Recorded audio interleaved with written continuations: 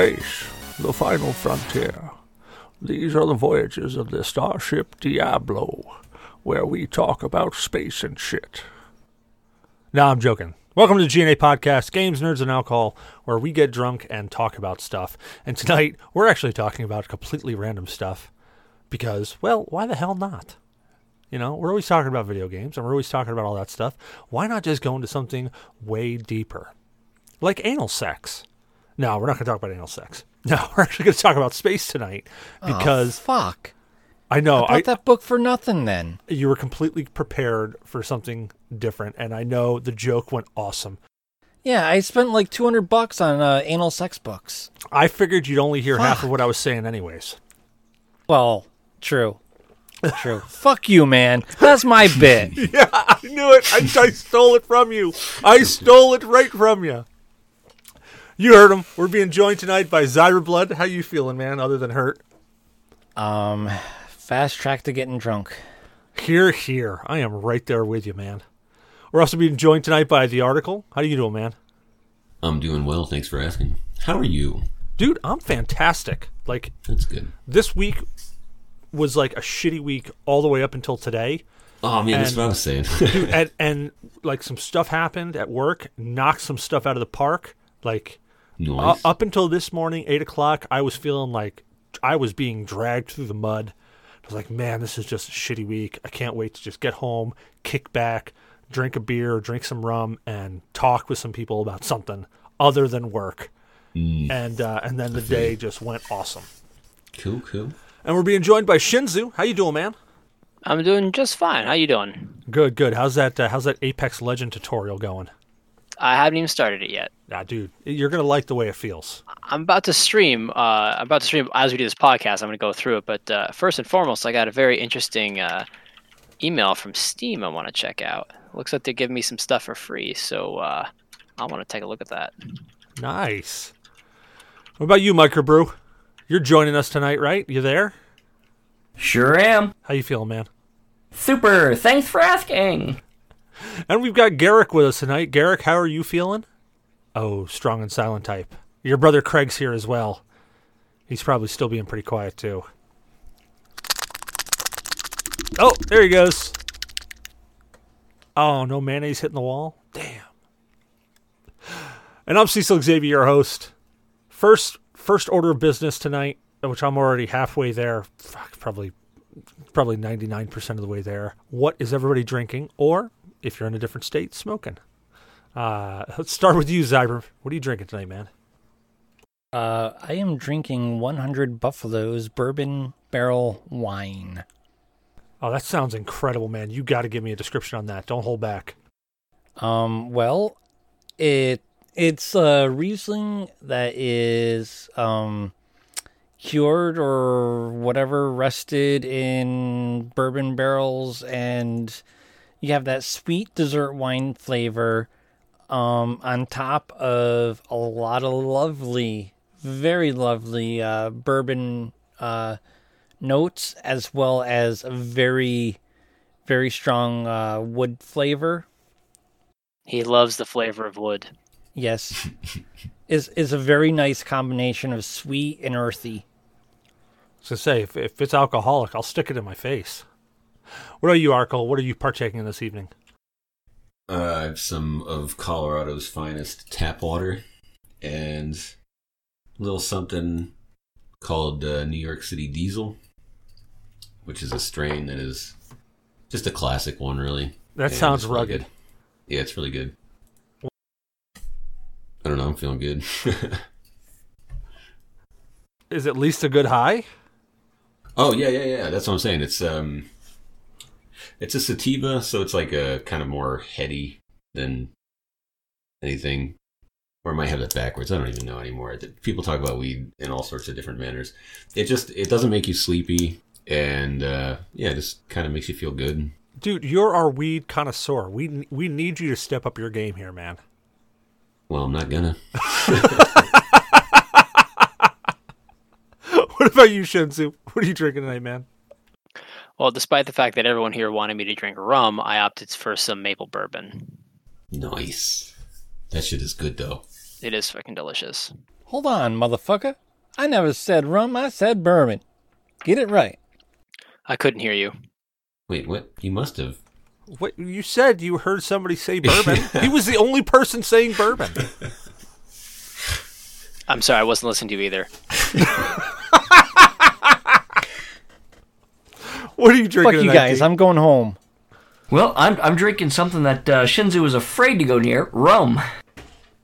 I'm drinking more silver-spiced rum with Coke. I was sick the past few days, so I wasn't feeling too good, so any residual I'm killing off with rum.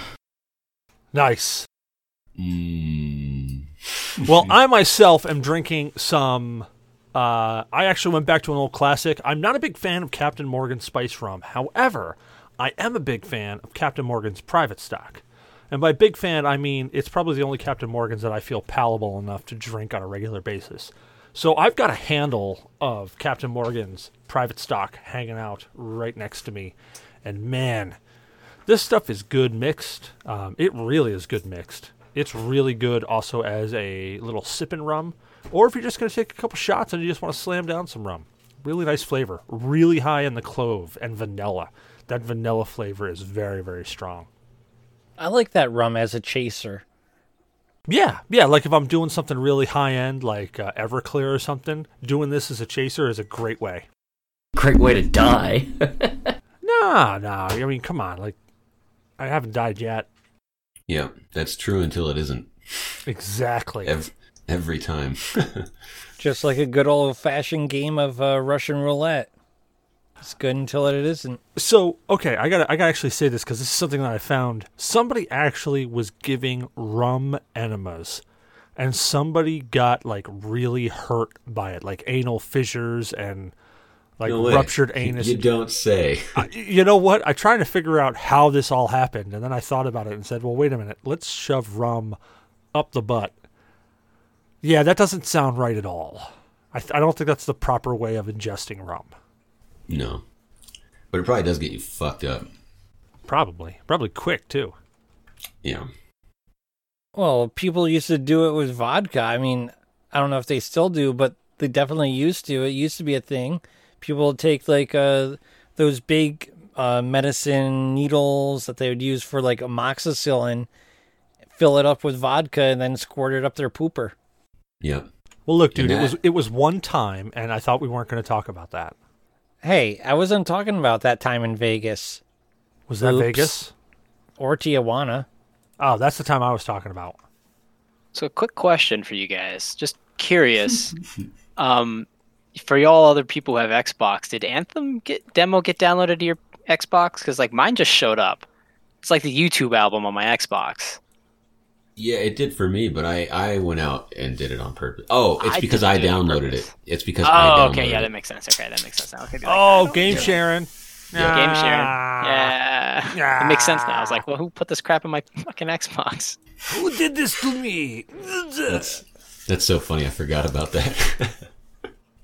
You know, actually, the funny thing is I game share with Zyber, and every now and then I'll see something pop up on my Xbox. I'm like, what the f*** is this? I didn't download this. And then I think, oh, wait, I'm game sharing with Zyber. That's okay. That explains it. Yeah. It is like a ghost is on your Xbox or something. You're like, what the hell's going on? So, henceforth, the 40 million porn games. Yeah. Actually, I don't delete those, though. Those stay. I know. You can play them one-handed. They're the best games to play one-handed. Dude, seriously, that is the absolute best review I ever see on Steam when I pop up a game and I'm like, why is this game in my queue? Then I'll roll down to reviews. This game can be played very efficiently one-handed. And I'm like, great use of the word efficiently. Right. So next segment, State of Games. State of Games is where we talk about what we've been playing for the week, or we just pontificate on how we feel games are in general today. And I don't have nearly as much to say to hijack the show this time around, because I think I already talked ad nauseum about how awesome Resident Evil 2 is, in my opinion. So, let's go down the straight. D, what's your State of Games there, guy? Well, I've been playing more of the Resident... God damn it, my brain. So I've been playing the Switch as normal. And I'm starting to play through this tutorial of Apex so I can get started on playing with you guys on the Apex Legends. But I have not been playing too many games this week due to me being kind of sick and feeling cruddy and sleeping. Oh, friggin' lame ass excuse. It is very lame. I played some Let's Go Eevee too on the Switch, so that was cool. Nice. So honestly, how is the Let's Go Eevee and Let's Go Pikachu? Because honestly, I enjoy them. It's kind of either a love or hate. I really enjoy them, and the wife and kids enjoy them too. Like normally with the console or handheld Pokemon games, before you catch a Pokemon, you've got to battle it, you got to weaken it. They took that out for Let's Go Eevee and Let's Go Pikachu. It's more like Pokemon Go in that respect. You have to just try to catch it with tossing Pokeballs and everything else. But you still do the battles, of course, with against other people, other trainers, and as you go through the storyline. So in that respect, it's kind of like the same as all the previous ones. So the fact that they made that change for catching Pokemon, some people like it, some people hate it. My wife didn't like the original Pokemon, but she loves this version. See, now, what's your opinion? Do you feel that it's dumbed down, the catching of Pokemon? Like it's taken away from it? No, honestly, I felt that having to constantly weaken the damn things down all the time kind of took a little bit away from catching them. Huh, okay. But I think Zyber has something to add. What you got, man? Yeah, I was just going to say, I find both of those games a nice hybrid of the original games, along with Niantic's Pokemon Go. It's a very well put together hybrid. That, and they've integrated the two very nicely, too. They've added more features for integration. Oh, well, there's something I'm interested in. What type of features did they add? Now they have a Mystery Box feature, and I think you can send your Pokemon back and forth now. How do you mean? Zyber, I haven't done this yet. Zyber, have you? You can only send it to Pokemon Let's Go Eevee or Let's Go Pikachu. You cannot send it back. Yeah, that's how I thought. So you can send it between games. Yes, but only one direction. That's what I thought, but I wanted to defer. It's a nice way to alleviate your Pokemon Go surplus. Right, so that you free up space and you don't have to always grind them up into food for other Pokemon. Oh, they still kept that thing where you're grinding them up into candy? Yeah.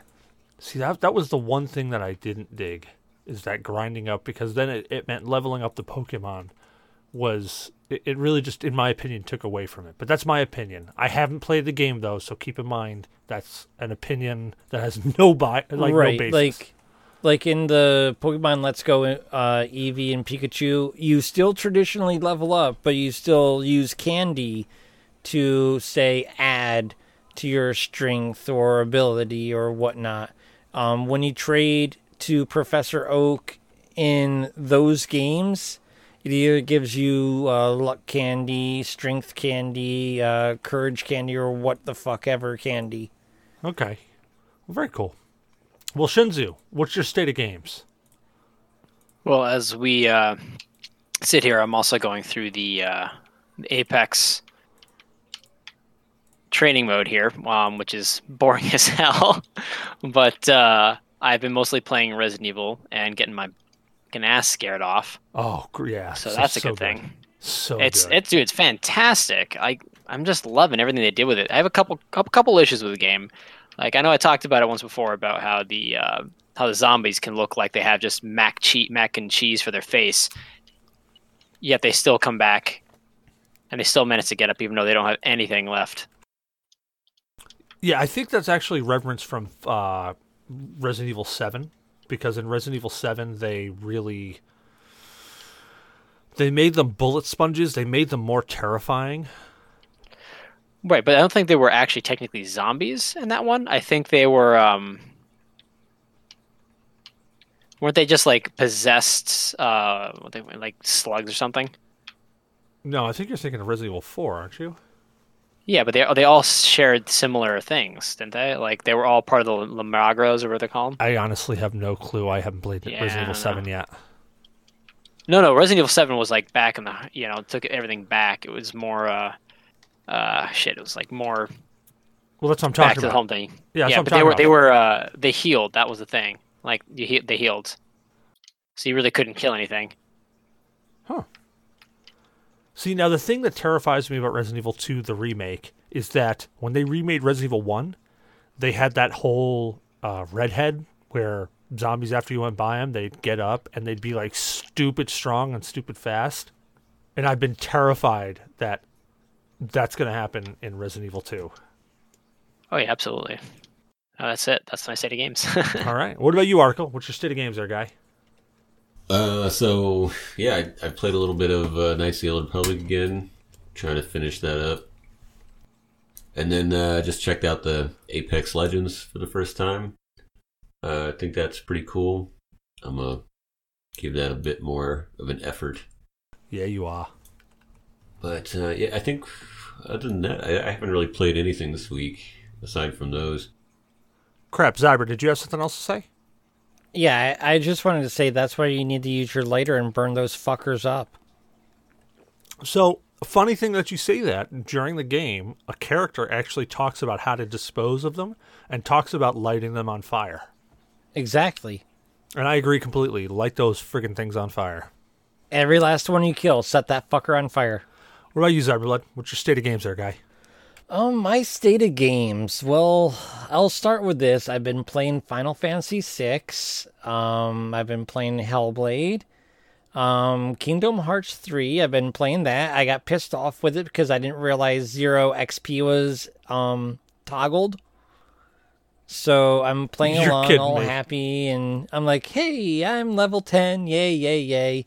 15 hours later, I'm still level 10. I'm like, what the fuck? Shit's getting hard. And then I go through all the abilities, and I'm like, fuck, now I gotta grind. That's absolutely awesome. Why on earth would that even be a feature? Right? Exactly. I just started up this week also Yeast 6 and Yeast Oath of the I don't know how to say it. Fedgina or Fedgina or whatever, vagina. It's vagina. I don't know. Yeah, and also It's pronounced Gwent. yes, Gwent. I've also restarted Final Fantasy IX, and restarted Black Flag and Rogue of the Assassin's Creeds. Nice. Hey, Zyber, are you missing any the Final Fantasies from PlayStation era? Yes. Which one? God, I don't know off the top of my head. The only one I'm missing is 9 original. I have 7 and 8.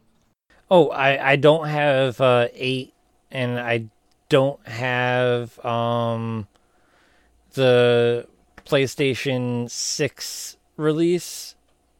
Oh, Anthology? Yeah. Okay. Yeah, there was Origins and Anthology, too. I forgot about those. I'll keep my eye out for you, Zyber. Excellent.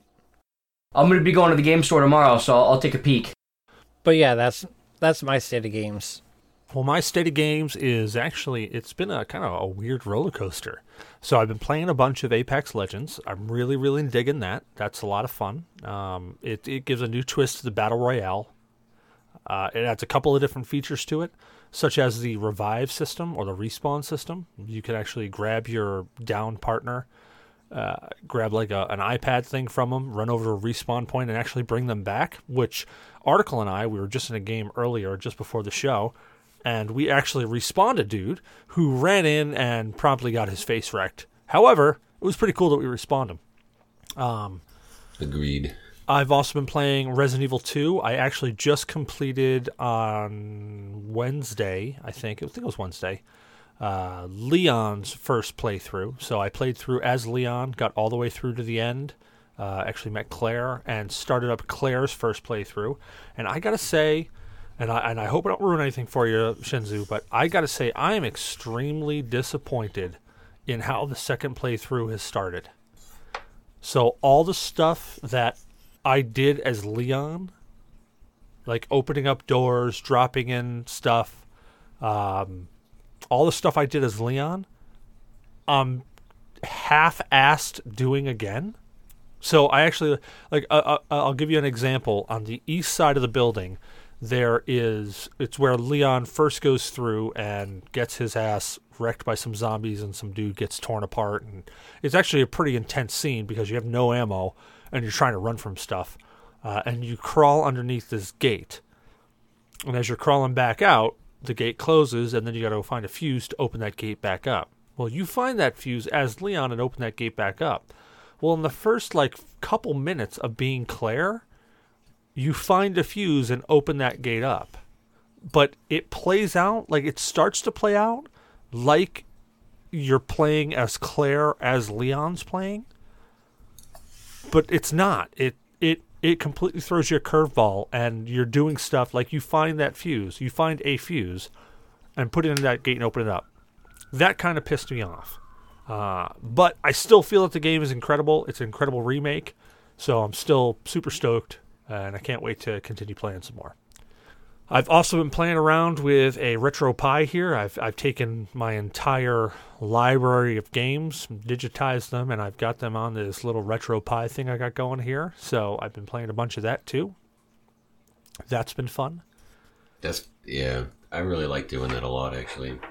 Yeah, so I for those who don't know, I have a plethora of games from PlayStation, Super Nintendo, Genesis, and I'm even building my Nintendo series back up. And I've got them all crammed down into this little box, and it's really cool. It's really cool. So I can plug it into an HDMI TV. I can crank along and play it. It's really, really nice. But I own all these games, so before you go screaming, copyright infringement, I own every single game that I have on here.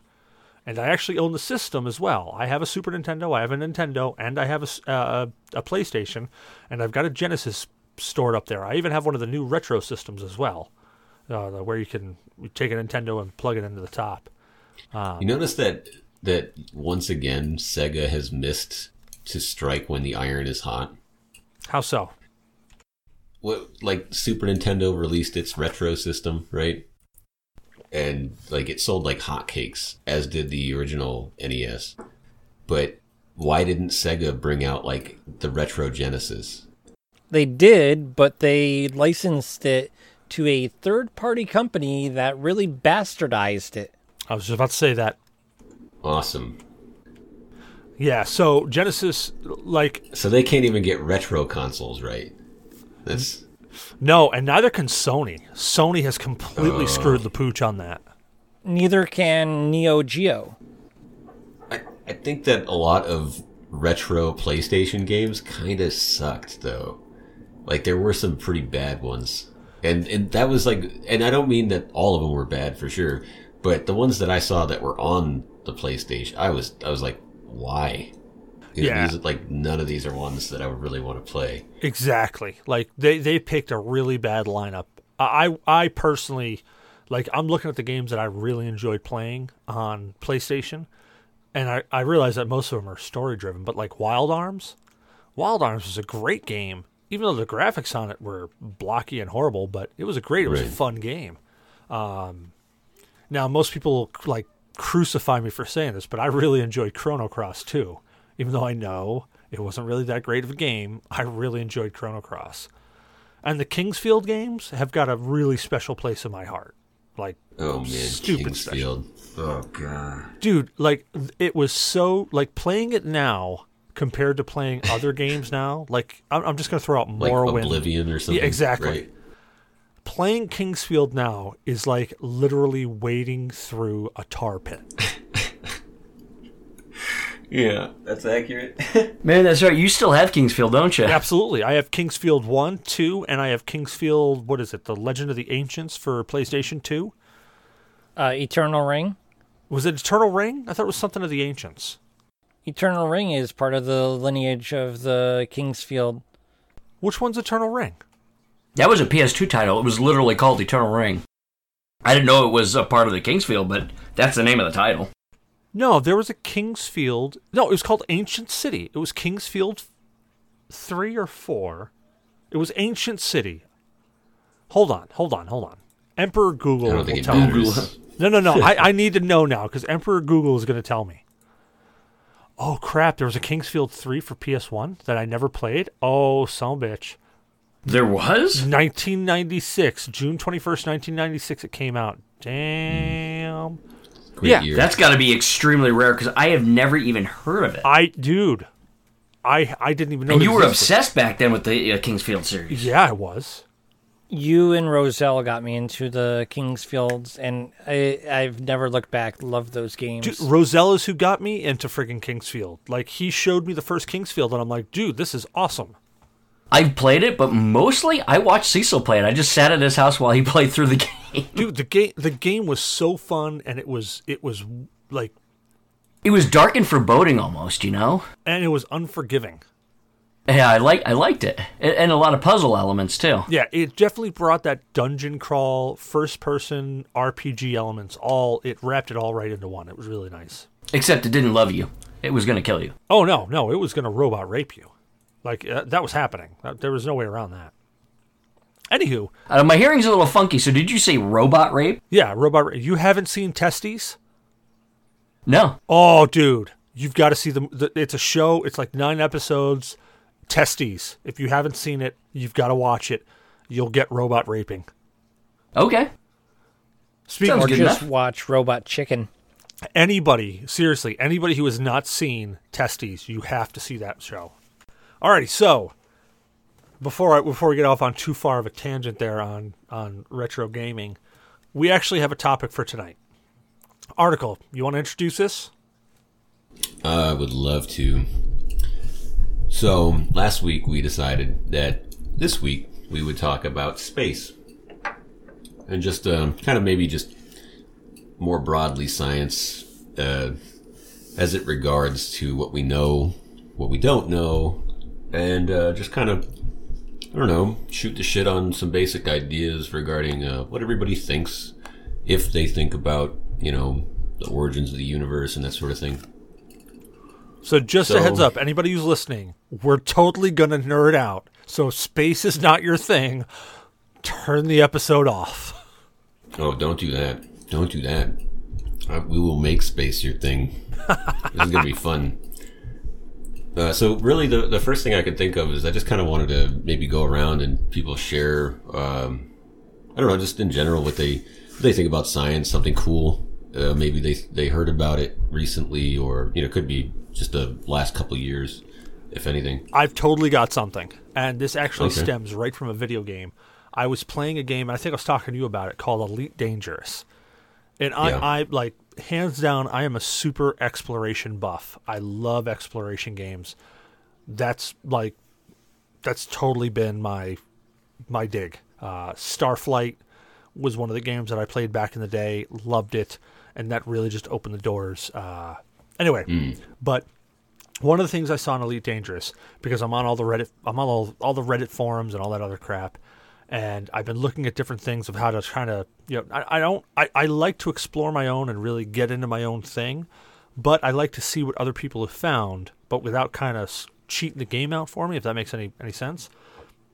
One of the things I found, which I then looked up and thought, holy crap, that's incredible. It was a world where the surface was ice.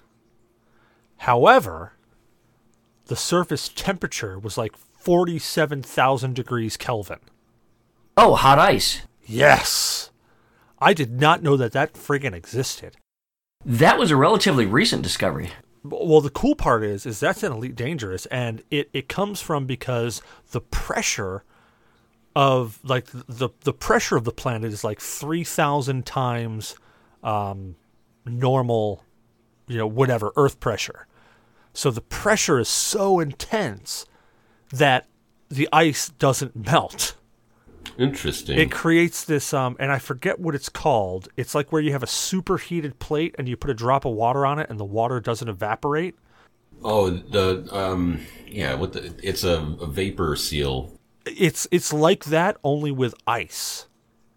Well, they discovered that water, like, because you had they had the old states of matter. You had a liquid, gas, solid, and plasma. Well, now they're finding out there's additional states of water. depending on the extreme pressure, extreme heat, and other weird things. That's true. It's new properties of water. Yeah, so it's that's true of So superfluid, super metal. Yeah, this is a great way to segue into something that maybe not a lot of people know what it's called or referred to, but so there's a Bose-Einstein condensate. That theorem produced by Bose and Einstein is basically when you take just kind of like space in general with not a lot of stuff in it, and you super cool it to basically absolute zero.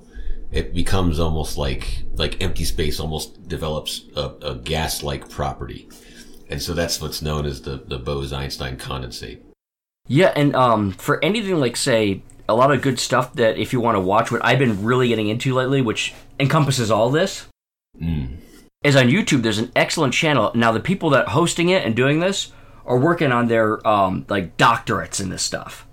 And this is, so it's called PBS Space Time. It's a fantastic channel. I've been watching it. It really breaks down a lot of stuff from, the different parts of quantum theory and quantum physics.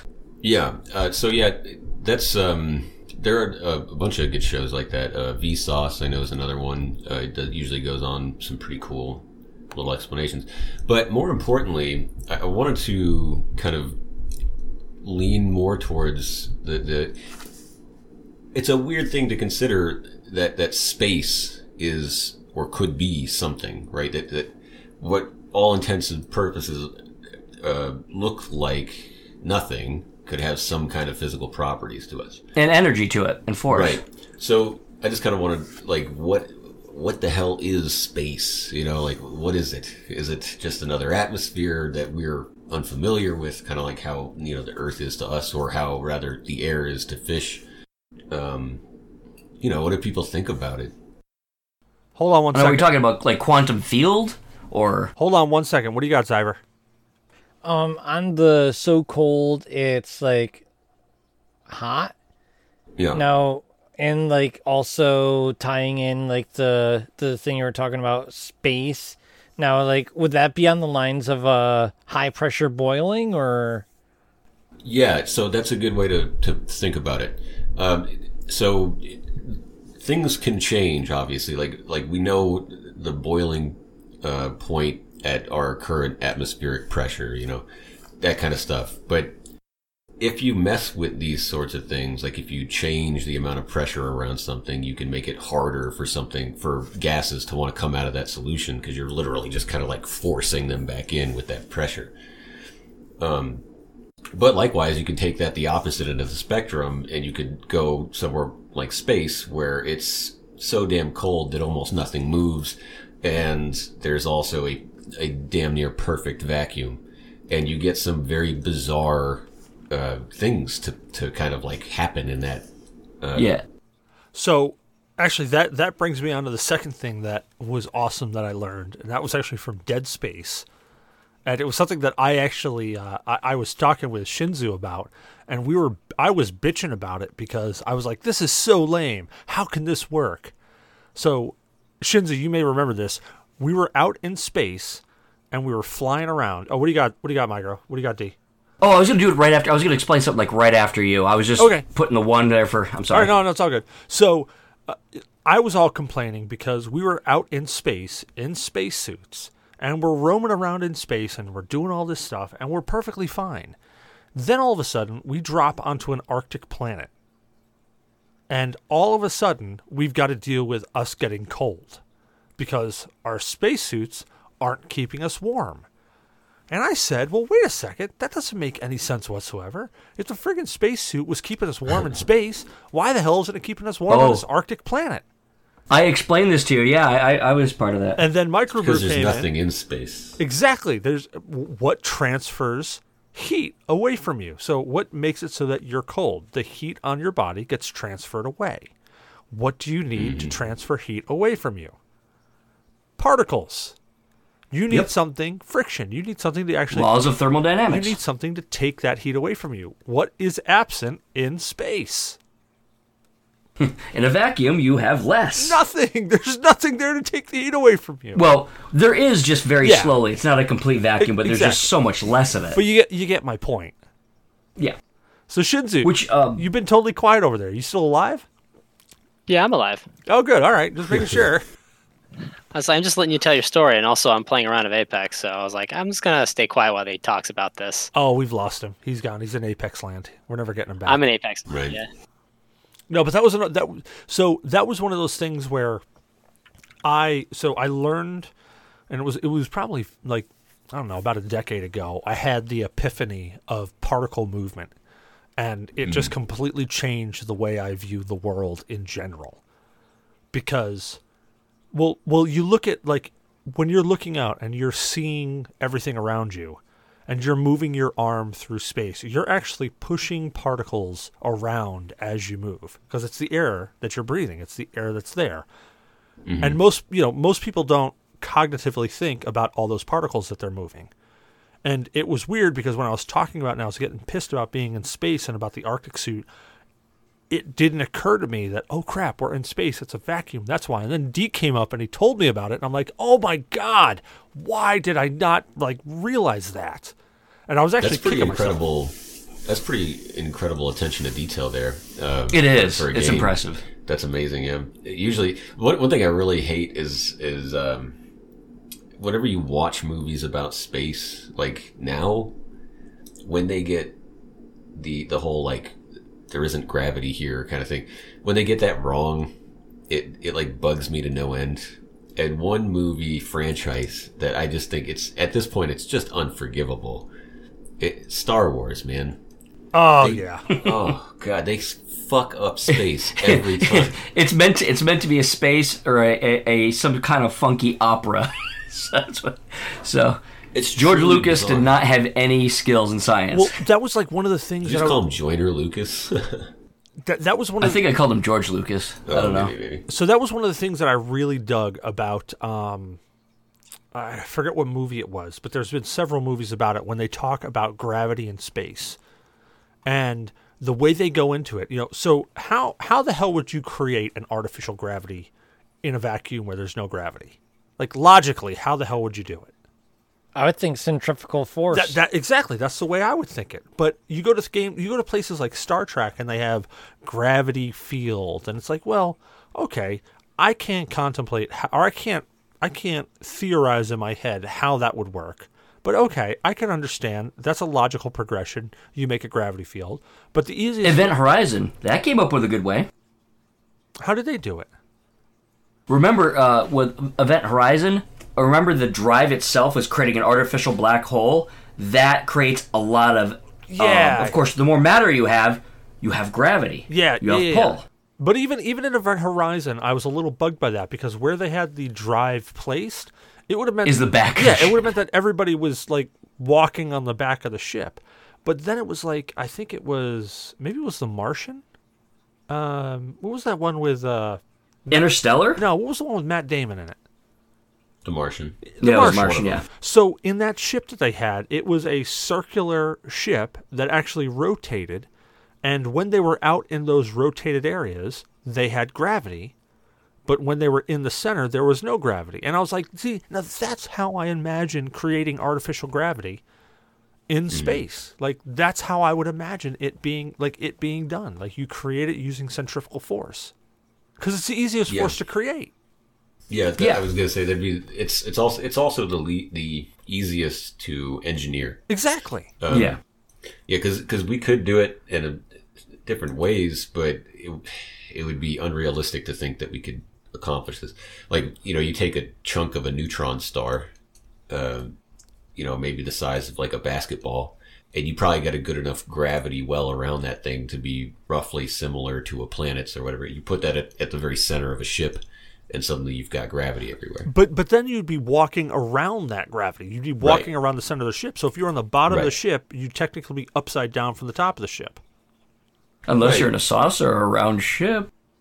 So you'd have to build it accordingly. Yeah, and it would probably be obnoxious, but you could probably do more with it. Like there's a rotating craft is kind of a nightmare to drag into space to create anyway. What do you got, Zyber? Let alone coming up with the technology that's like a neutron star fucking melon baller to do that. Right. Exactly.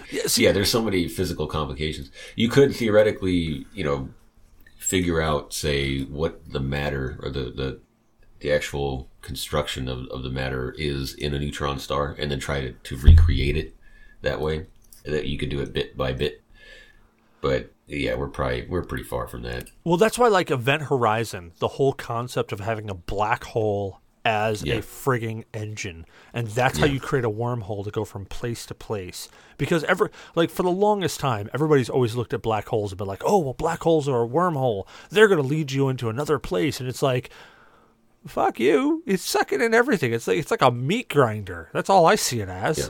But I like the idea of, let's make a black hole as our friggin' engine, and we're going to create a wormhole that gets us from point A to point B instantaneously. And hopefully we don't go into hell in the process. Yeah, if we could honestly do that, that would be incredible. Because the whole point of warp speed travel is to bend the fabric of space and time around the craft that you're in, so that you're not actually traveling through space. You're letting space travel around you. Yeah, you're creating a field around you that allows you to travel in almost a different dimension. Yeah, essentially.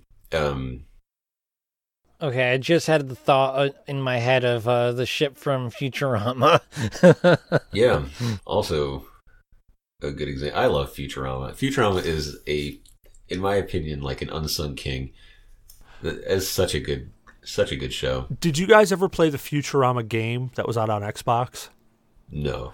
No, I didn't even realize there was one. Dude, I never actually beat the game. I've honestly never made it past, like, the intro of the game, but the intro of the game was so friggin' fantastic. I could play it over and over again.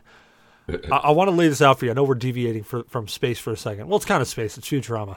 So I was gonna say. You're playing as Fry, and you start off and like the ship is all busted up and broken because of some reason. So now all of a sudden you're jumping in and everybody's trying to fix it. And the professor gives everybody a mission. They're like, he's like, Leela, you go and do this.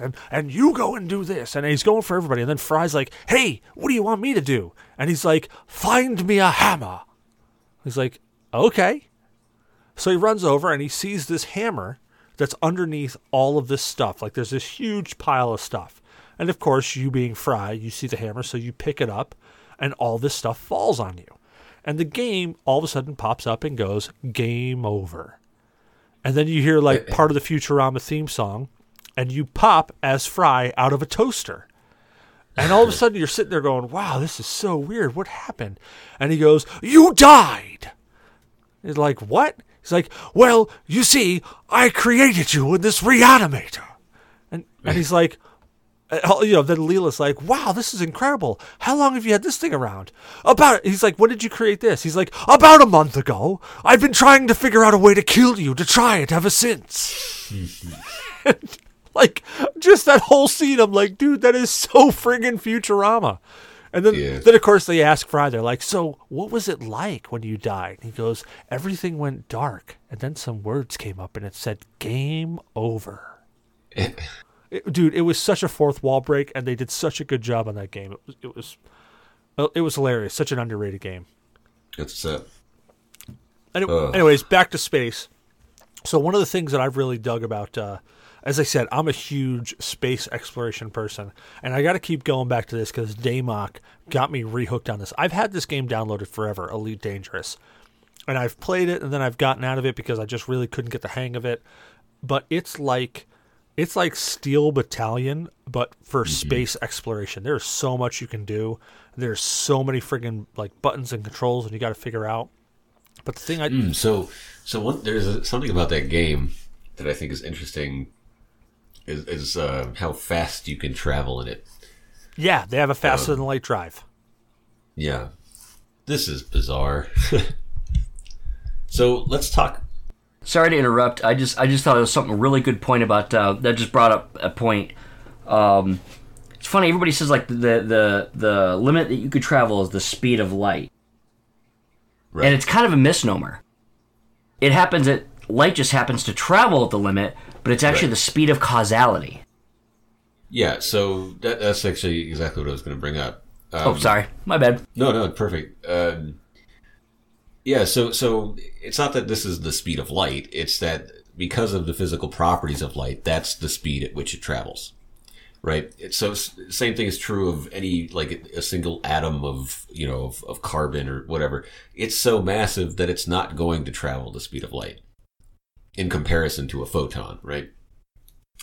So this is one of those things where, like, when games or sci-fi or anything, we bring up, warp drives and faster than light travel all the time because it's convenient for the purpose of telling a story, to be like, oh yeah, we can do this now, But in reality, if you got a ship to approach the speed of light, you would have pumped so much energy into that craft to get it to go that fast that you would basically convert it to energy in the process. And so by the time you were traveling the speed of light, you would be completely dead and separated into photons of whatever mass you just were. So there are some actual cosmic limits, and the speed of light, I think, is one of them. It's something you can only ever approach, but to go actually as fast as light, you would sacrifice yourself in the process, I think. Yeah. And the only thing that they theorize could travel faster than light, they call it tachyons, which they've not been able to observe with all their testing with the CERN and everything else, and it's just a theoretical thing. So if we're talking theory here, though, I mean, that's the whole theory around warp bubbles and whatnot, is that you actually create almost a negative space around you so that... Well, the reason why it could be possible is the geometry of the universe. The universe is... What they theorize, what they've done with the mathematics, what they've done with observations, is that it seems more 3D to us, like, wow, so vast, but space is actually flat. Accurate.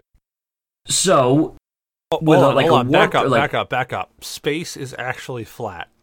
You got to wrap my head around that, because Earth is flat.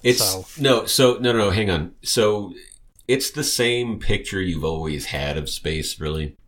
But what is really meant when you say Earth is flat is that light travels in straight lines. So this meaning that if space were curved by any severe degree, if we saw a beam of light coming towards us from a particular direction, right, we would basically be able to discern how much it curved by the time it got to us, just by using calculus, some more higher echelons of it. But you could kind of tell if that were true. But for every angle that we check, we basically just build more evidence that space is pretty flat. Yeah, but if the calculations come out above 180 degrees, then it would be like a positive curvature, and then you could have a negative curvature. But so far, what they've done with all their calculations has proven that overall, we're almost like we're like observing 3 dimensions in a 2-dimensional existence. It's almost like space is a hologram. No, kind of like when you look at the hologram where it looks like it's 3-dimensional, but it's no. So take a sheet of paper, right? That looks relatively flat, but if you actually zoomed in on the side, it would be several atoms thick. There is still a volume to space. It's just that it's remarkably unidirectional, or not unidirectional, but like just remarkably flat in every direction. Like, hold on. So what about this thing where I was reading about light being affected by gravity, where it would go by a strength of gravity, like a black hole, and it would change trajectory and go so there. This is the theory of relativity. It doesn't. So this is the harder thing to kind of wrap your mind around. The light itself does not change direction. Space does. The light thinks it's traveling a perfectly straight line, right? But the problem is that the physical fabric of space is bent. Like if you draw a straight line on a piece of paper, and then you crumple the paper. Yeah, or you curve it. Okay. Exactly. Like you fold it. I'm trying. Right. So yeah, these are the sorts of things that are really, really fucking cool. And to give credit to Einstein there, I mean, he had to think about that. He honestly sat down and thought, man, there could be these like weird gravity wells around large masses. And that's where he gets the idea to test relativity by, during a solar eclipse, look right near the corona of the sun. You should be able to see stars that should be behind the sun and not visible to the naked eye. And sure enough, they tested it and they found that that's exactly true. And then when it, if it passed by another star or whatever, they would see it shift as it got closer to the very outer edge of the sun, which normally would be blind to us just because of the brightness of the sun.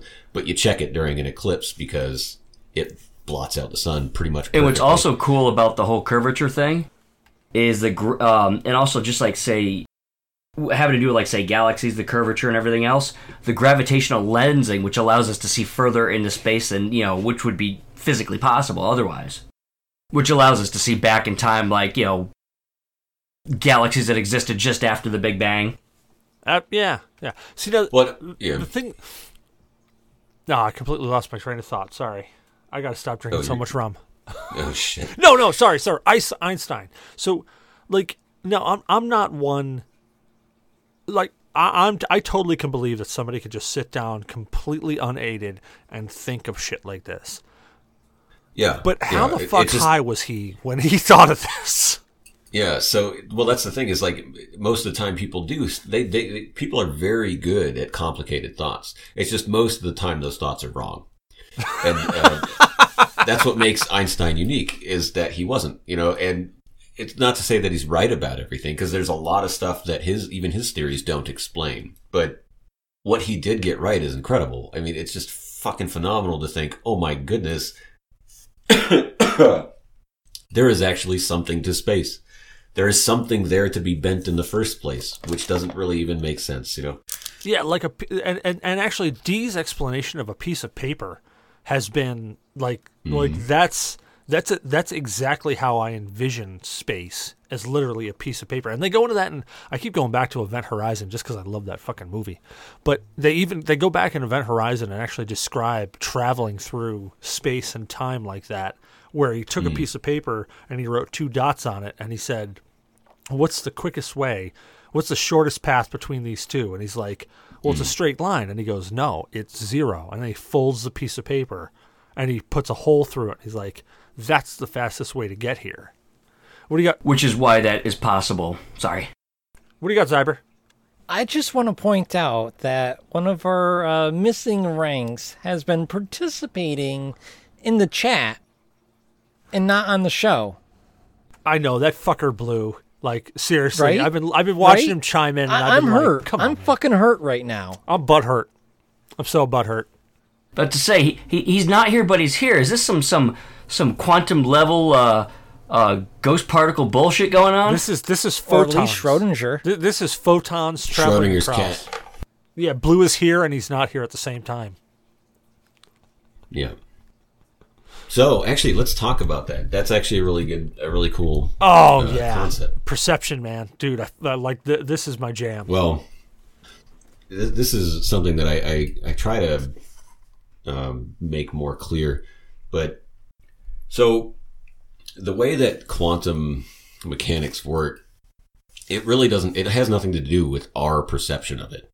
What it is you got to imagine we're testing things that are as tiny as photons. I mean, like some of the smallest shit that we can see or observe. And right, and that's the problem.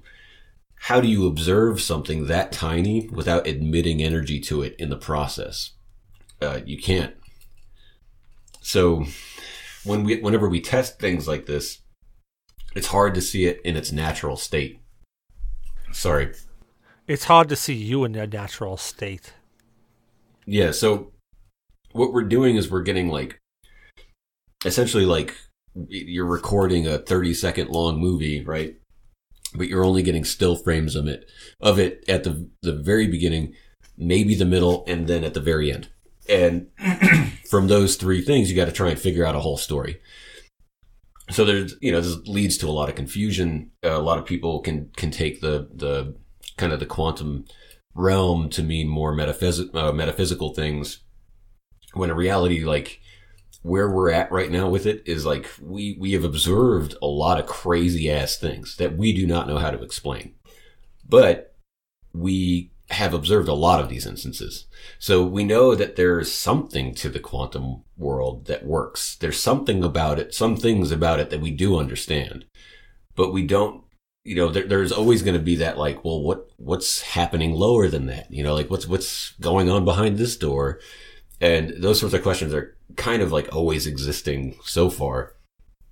But we have obviously a better picture now than we did 100 years ago, but there are a lot of things that I think the quantum world, might not wind up explaining at all. Like there were certain things D mentioned one already, tachyons, they weren't discovered at the energy level I think that they were predicted to exist at.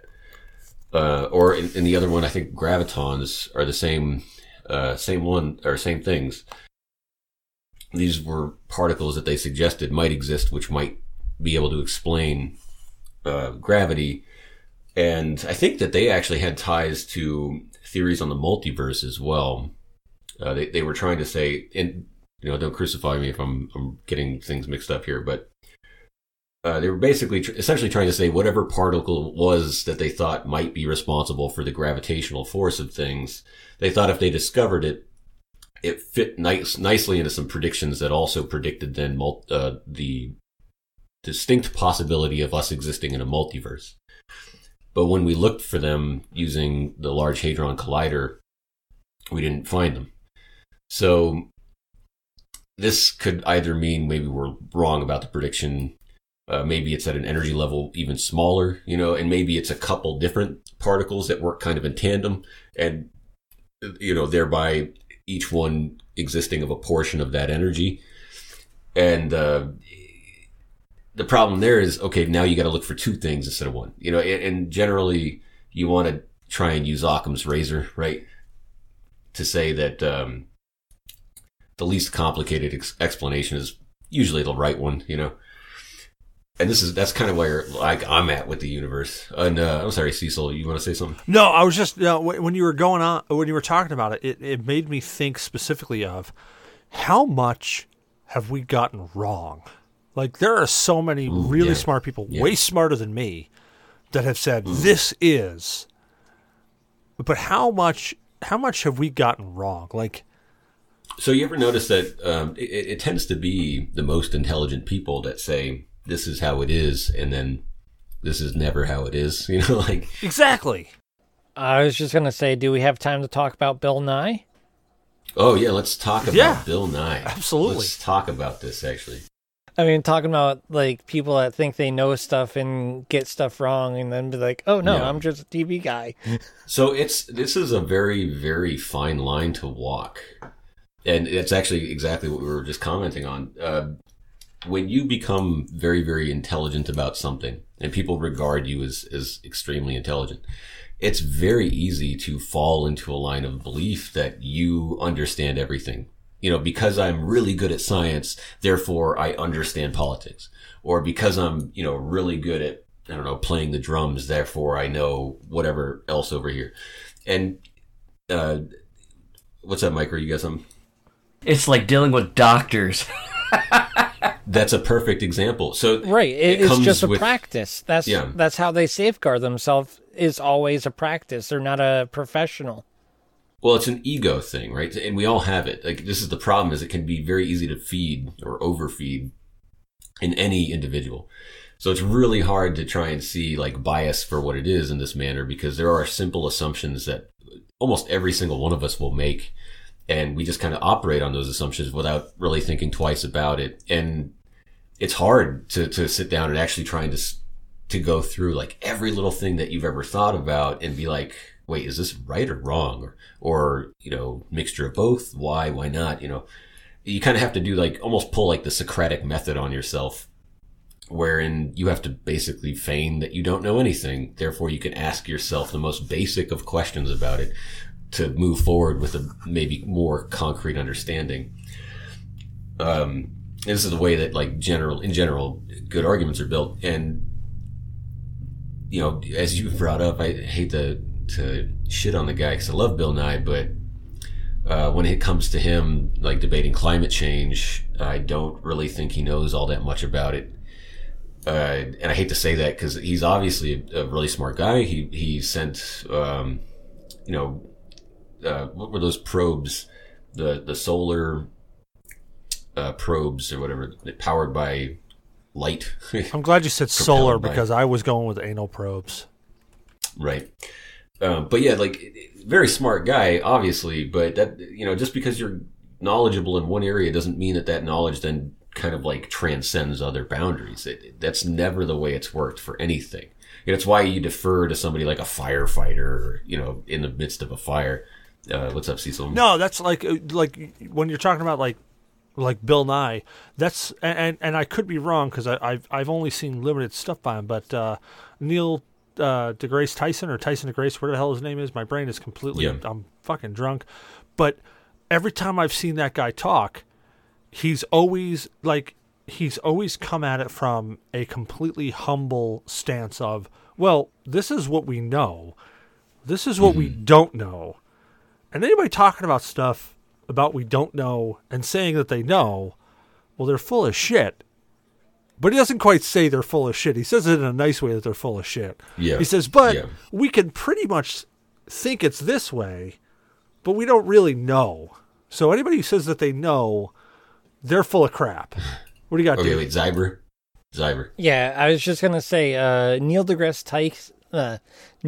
Tyson. He likes to take a Carl Sagan approach to things.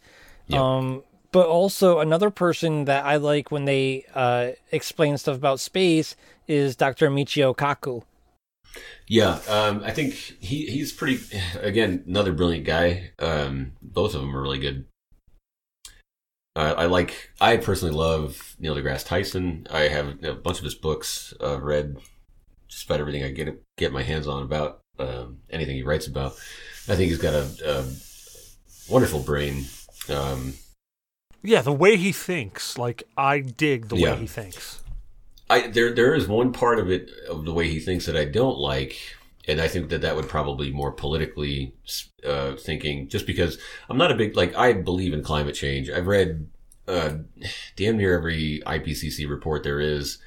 I know a lot about the subject. It's something that I find, is as horrifying as I do curious, a subject. It's just a cool area of study to me. And so I think that there are points being made that neither side really wants to pay attention to. And one of the points that's been made a lot and people seem to overlook it, I think, is that yes, it's true that we're obviously adding carbon dioxide to the atmosphere. However, most sources of carbon dioxide are natural sources. So we're adding, carbon on top of this already massive amounts of it that's kind of existing in the air. Granted, the real question then is how much should we add? Is there a limit? What is that upper limit? And that's the question that we really do not have an answer to. So we don't know how much CO2 we can actually have in the atmosphere. What's going on, Micro? You got some?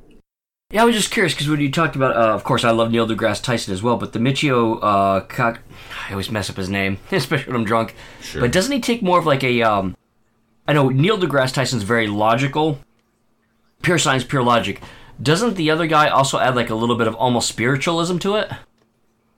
In a sense, he seems to almost to me. Well, he speaks a lot on the I don't want to say metaphysics, but I think that he's I think he's part and parcel to string theory, perhaps. Yeah. This is another area where it really depends on how you feel on the matter. If you think that string theory is a good explanation of things, then more power to it. I hope if there is some credibility to it, I hope they discover some soon. That's all I can really say about it. I'm not a big fan of it. I like the idea that we live in at least a 4-dimensional world because we can understand what these 4 dimensions are. That's one of the things that I was talking about earlier when I meant by Occam's razor.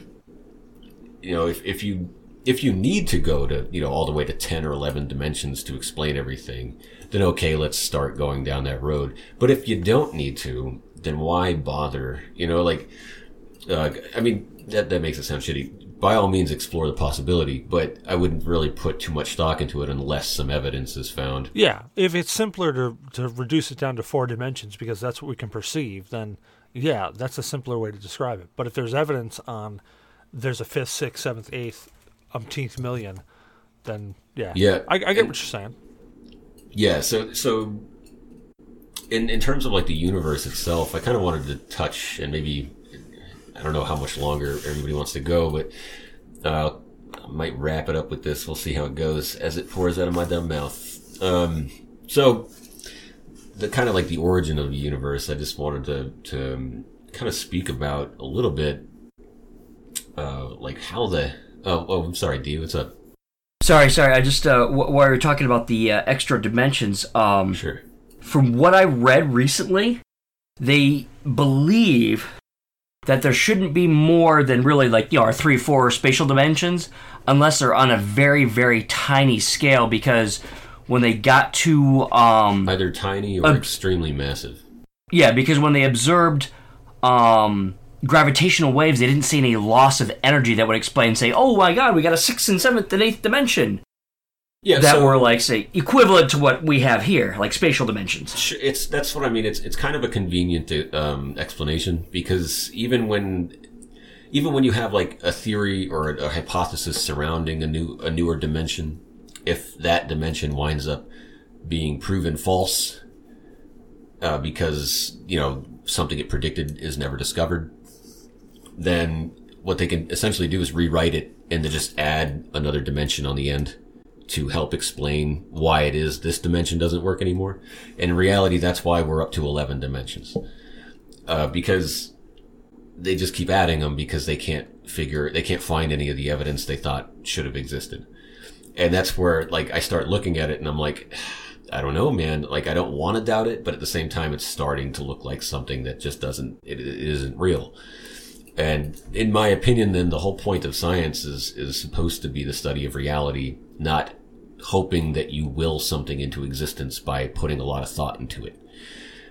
So the origins of the universe are interesting because the Big Bang Theory itself, right?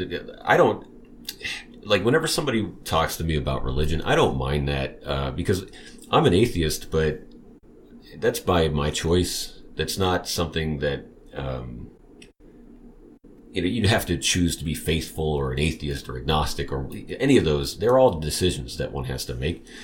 And when somebody talks to me about religion, like, even in my own world, even though I don't believe that there was a creator necessarily, I can see that is a perfectly sensible argument to make. There's a certain limit to what we're able to test. You know, we can test this universe only because we exist in it. You know, we can't test what happened before it. But it's crazy that we were able to discover the idea of the Big Bang Theory at all. But there are limitations to the questions that we're able to answer.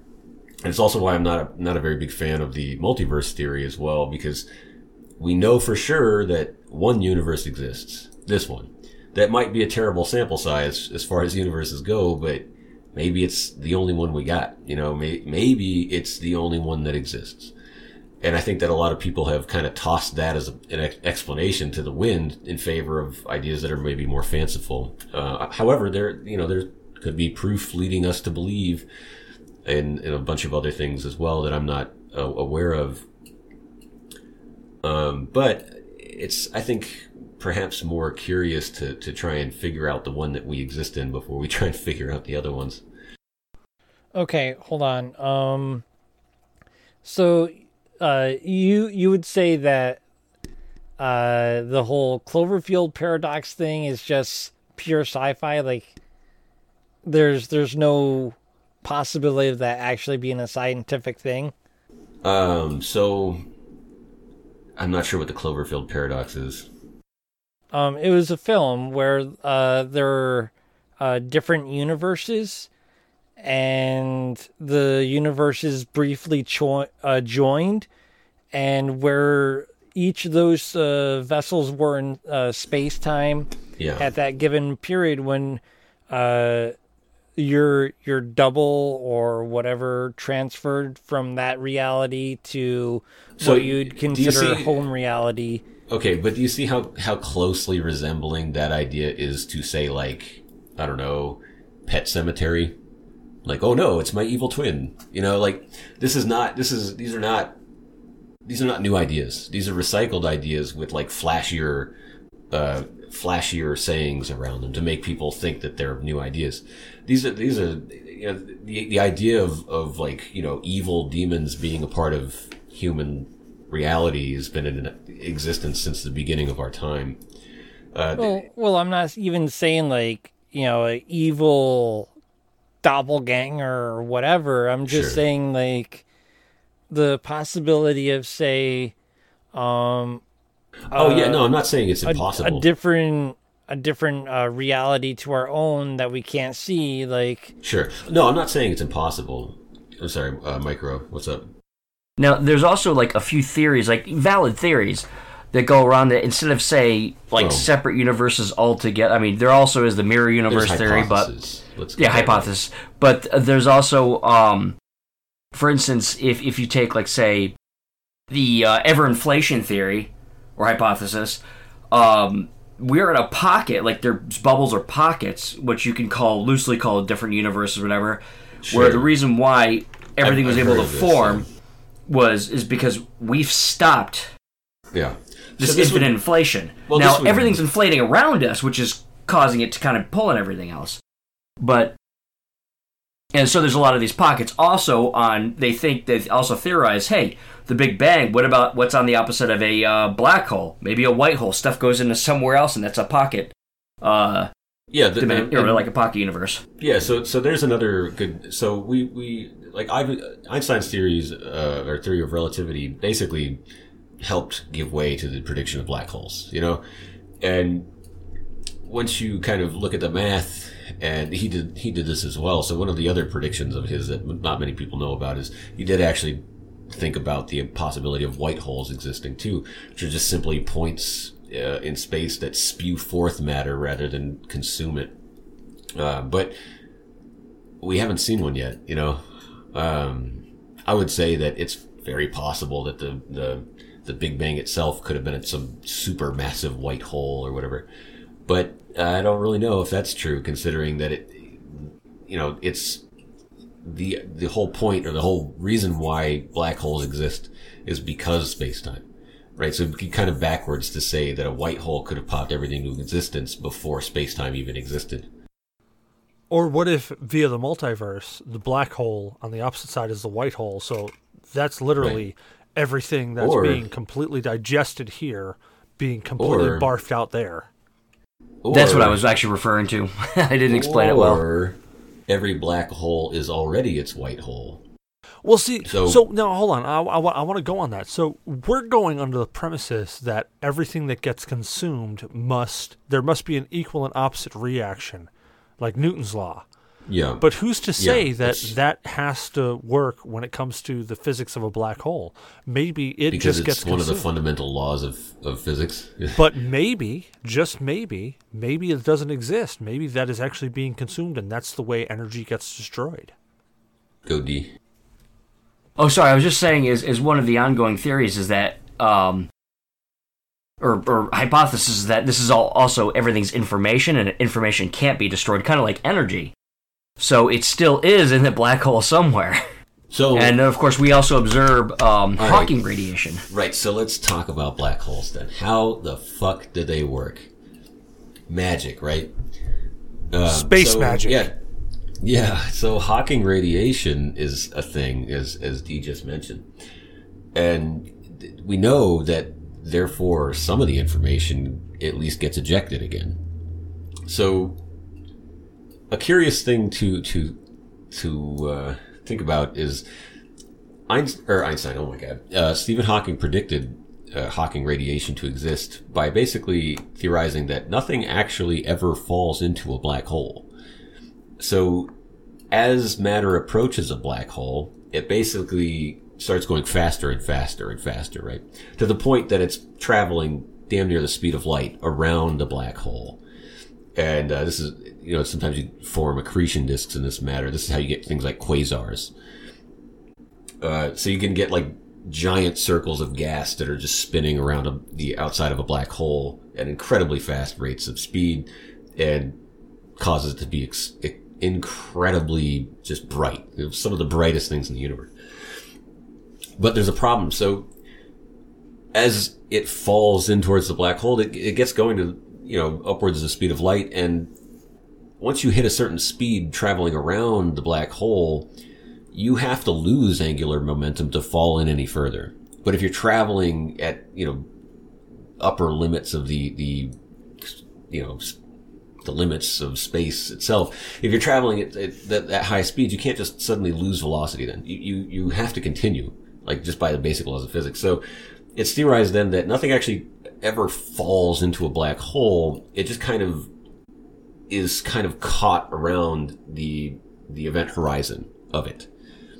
And there's just this enormous amount of information that can be crammed into the event horizon. But eventually enough of it does get stored around the outer edge that it kind of has to release it and shed some of that from time to time. And that's where you get those beams of Hawking radiation from.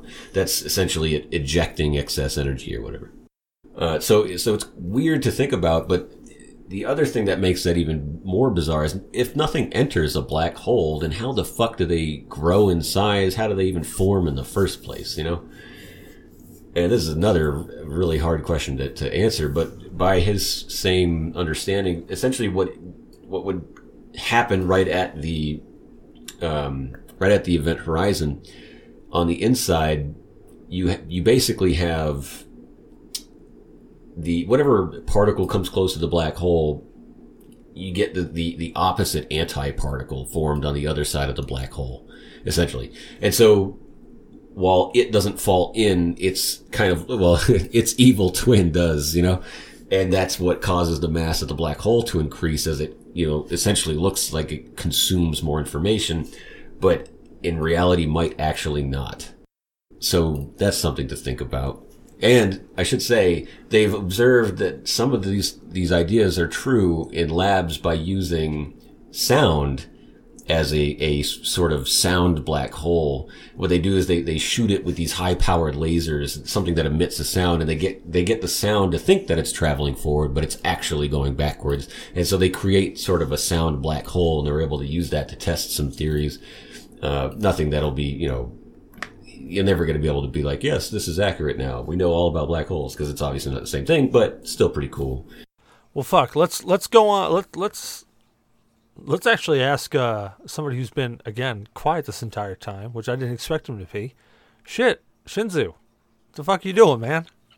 Honestly, I'm gonna be completely honest. Space really isn't any interest of me so I really didn't have anything to add to this entire conversation. I was fucking just like, love okay. Star Trek. Touche. Oh, okay. Hi, Shadow. How's it going, Touche. Shadow? All right, I can respect that. So, if it was like history or some shit, I'd be like all over that crap. But like space isn't really huge. Like hearing the theories interests me, but not to the point in time where I'm going to research it myself. Dude, Can't have history without space. you know what though? That is absolutely respectable, and I can appreciate that. But dudes, while I think we could continue on for the next 10 hours talking about this, we actually have to wrap this stuff up. So, on that note, D, where can people find you at, man? Oh shit! Thank you. Thank you.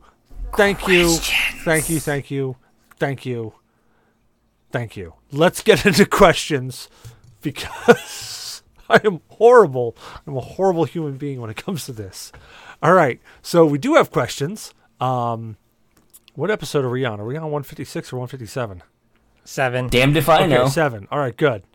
First question. Are you, after you spend the time getting into a game then realize it messed up, do you ever quit said game that messes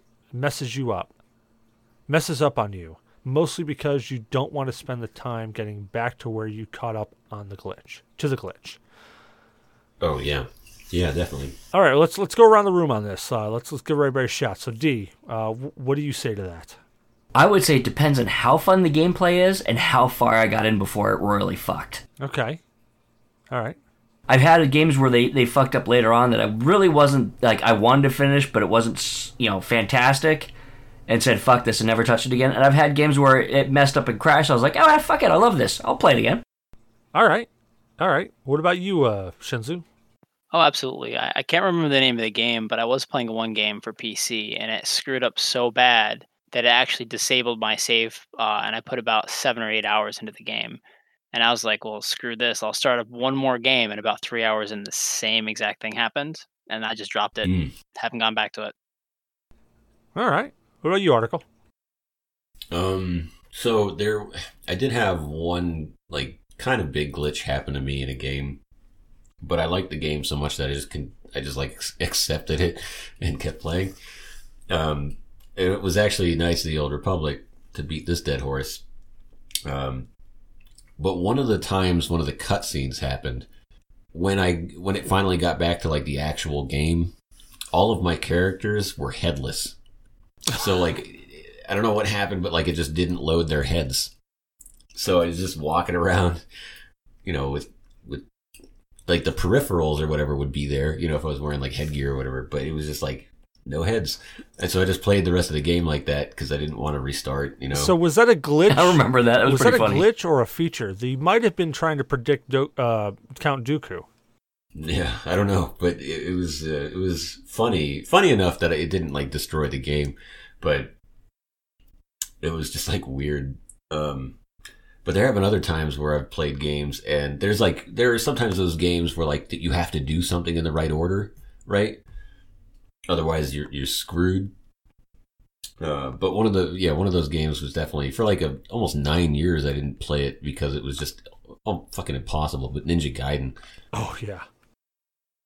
You fuck up like once in that game, and you're like, nope, you're stuck here forever now. What about you, Zyber? Yes, absolutely. And the game is Lost Odyssey. Oh my god. Yeah, I hate that game. I hit a massive glitch in a battle to where my character got stuck. I could not move. I had a horde around me, and like they were swarming me. I defeated enough, and I just couldn't move. I stopped moving, and when I said, fuck this, I'm kicking out, and I tried to reload, but my file ended up being corrupt. So I was like, fuck this, I'm not starting over. Such a good game, though. It's such a good game. All right. Good. What are you talking about? So it's a traditional Japanese RPG. It's a good RPG. It's just not what you probably would expect. Well, I expected good. So I actually have a couple of things to talk about on this specific question. One is it's going to leak into the second question. It's a glitch that I found in Skyrim in one of the early. Which one? Well, one of the earlier builds, and it was a predominant one on PlayStation. I don't know if it made a PC or not, but there was a issue where you would go underwater, and as soon as you went underwater, the game would freeze. So if you didn't save recently, as soon as you touched and went underwater, the game would freeze. Not really a big issue, something you could avoid, but there were some places where you would have to transverse and go across water, and if you accidentally let the camera go underwater, it froze, and that was it. There was no way out of it except for hard booting your PS3. Yikes. Now, the second one is actually from a game that was PC. It was a point-and-click adventure. It was called The Dagger of Amun-Ra. And if you've ever played any, or if you ever read any of the Agatha Christie books, the mystery murder novels, it was a lot like that. And it's actually a glitch that, to this day, I have never beaten that game because of this glitch. You get all the way to a point, almost all the way to the end, and you walk into this room, and you click on this object that you're supposed to pick up. It's a necessity to pick up to finish the game. You click on it, and as soon as you click on it, the game crashes. It's an old PC game, and I had it back in the 90s, I think, And I played it, got all the way to this point, realized you couldn't get past it, and it corrupted your save as well. Like, it wasn't just it crashed the game. Yeah, it corrupted whatever save that you started from. So I would save 15 different saves, and I would try it 15 different times, and 15 different times it would corrupt my save. I got to... You ever see those... Oh, go ahead. Oh, sorry. No, go ahead. You ever see those glitches where... I think it was... Oblivion? Or no, which one is the game where you start by basically being dragged in on the back of like a donkey cart? That's Skyrim. Okay. Have you seen the glitches where like even that fucks up? Like, oh my god. Oh yeah. It'll launch you into like space because it's all like flipping out through the fucking mud and shit. Oh man. They also have one where Alduin flies backwards. Yeah, this shit is hilarious. I love Skyrim fuck ups. They're the best. So I loved Dagger of Amun-Ra because I'm a big proponent of those point and click games, especially when like King's Quest came out and they remade King's Quest.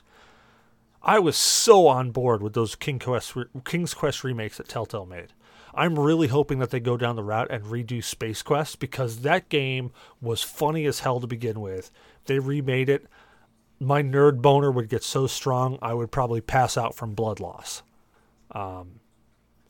But yeah, so those were my two big glitches, and that'll actually leak. Space Quest. Yeah, you don't remember Space Quest?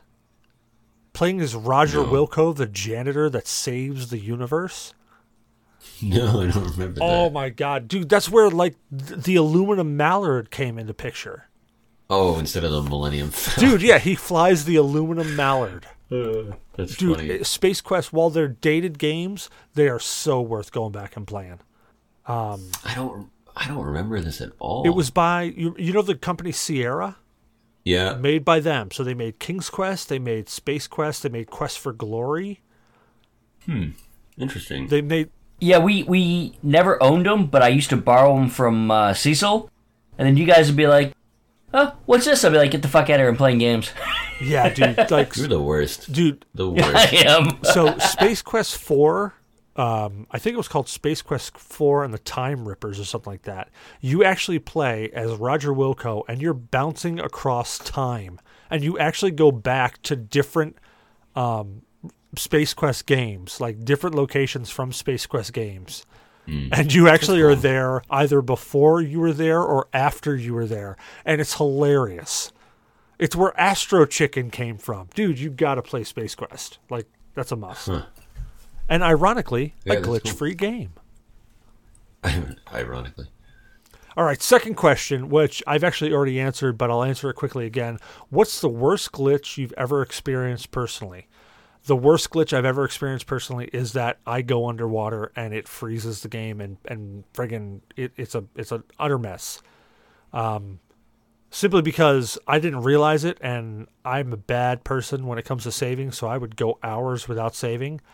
And it always caught me. I would go like 4 hours without saving, accidentally touch underwater, and it would nuke everything. And I would drop to my knees like William Dafoe in Boondock Saints, raise my arms to the sky, and instead of saying there was a firefight, I would just scream Bethesda, like up in the sky. Yeah, that needs to stop. The whole like save your game, like there should be the option for that, sure, but it should have some kind of like Halo with its checkpoints kind of thing. Well, see, that's Like, the only needs some troubling kind of part is system. that there's a lot of games out there, and I can't think of one off the top of my head where they have autosave features and that's it. But then Yeah. if something bad happens, it corrupts your autosave and that's it. You have to Right. start from over, like start right from scratch. Yeah, it sucks. Well, yeah, you could lose power while it's trying to autosave, and that could fuck everything up. Exactly. You know, like, yeah, so I understand it. It's one of those things where it's like, man, one would think that they would have this figured out by now. Article. Maybe not, though. What's your take on that? What's the absolute worst glitch you've experienced? It's probably during this game. I don't know if you guys know it, but called Zelda: Legend of the Four Swords, wherein the user entry from the second player was just a total dick. Yeah, that's probably the worst glitch. You know what? It's not my fault that you couldn't decode what I was doing. and Quiet circumvent that. glitch. No, I think glitches have happened. I can't remember any right now that have. The glitches that have left their impression on me. Honestly, like the bad ones that have happened have been overshadowed by the hilarity of the good ones, I think. So I can't remember any like terrible experiences off the top of my head. Of course, I'll accept it. yeah, of course, like what you were saying, there have been those times where like something happened where it froze and I hadn't saved in like 3 hours and I was like, ugh. But, All right, what about you, Shinzu? What's the worst glitch you've seen? This is going to be, this still infuriates me to this day. So I'm sure we're all familiar with a game called Dishonored. Oh, yeah. And you can play the game several different ways. Me, I like to challenge myself because sometimes I'm a really mean taskmaster. So in this particular playthrough, which is my first playthrough, by the way, I did a you can't be seen and you can't bleed at all at the same time. And that game was horrible because I had to restart chapters 20 to 30 times because someone saw me or I actually bumped into a fence or something fell off and I shed just a little drop of blood, which will completely destroy what I was trying to do. So we get to this one part of the game, which is almost at the end of the game. And it turns out that Bethesda, once again, can't control the glitches in their games, had actually spawned an enemy right next to the main entrance of this door that you couldn't circumvent. You had to go through this door. But they placed the enemy inside the wall. So as you got close to the door, the guy would see you. And you couldn't circumvent it. He had to see you. That was it. And that counted towards being seen. So if you try to go through the entirety of the game without being seen at this one moment, there was no way to escape being seen. So that was like 40 hours down the drain. God, that's... And what's worse is they released a patch for it, but I was so disgusted and it wasted so much time that I never picked up the game after that. I got Dishonored 2, I played, and then I was so worried about a glitch in the game that I just haven't gotten back into it. So not only did it affect the first game, but it has also kind of ruined the second game for me. that's a bad glitch. All right, what about you, D? Well, I talked about this on the show before, and all I'm going to say is fucking Draken. Shinzu knows what I'm talking about. Fucking Draken. Oh, dude. Okay, so Draken was That a was a fantastic terrible- game. It was a fantastic Terrible game. game. Fantastic Terrible game. So says the one with questionable tastes. The one- Fantastic game. The one who beat that. You two couldn't beat it because you sucked at it and you hate the game for it. And Oh, no. No, I did not suck at that game. I had a glitch where every time, and you even let me use your save to see if it's still glitched, and it did for me.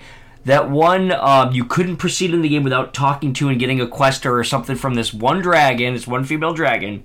And even with your save file, I'd walk in and get murdered by her. Well, the game knows terrible people. What can I say? It did. It recognized a terrible person and it punished me. And I've never beaten the game. Yeah, that game was Because just of it. Playing that game was a punishment. It doesn't matter. That game was awful. And when I was saying, you know what, I'm just going to wander around, try to level up, and say, fuck the main quest, all I ever did was get beaten up by sky dragons and lose my armor and end up naked. That's all. Dude, It was me naked. That was a great. That was it. Great game.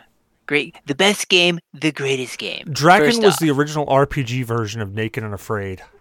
It was, because I was always naked and afraid of getting murdered. And it was a fantastic storyline, and they did what they could with the Fake news. technology they had, and it Fake was news. great.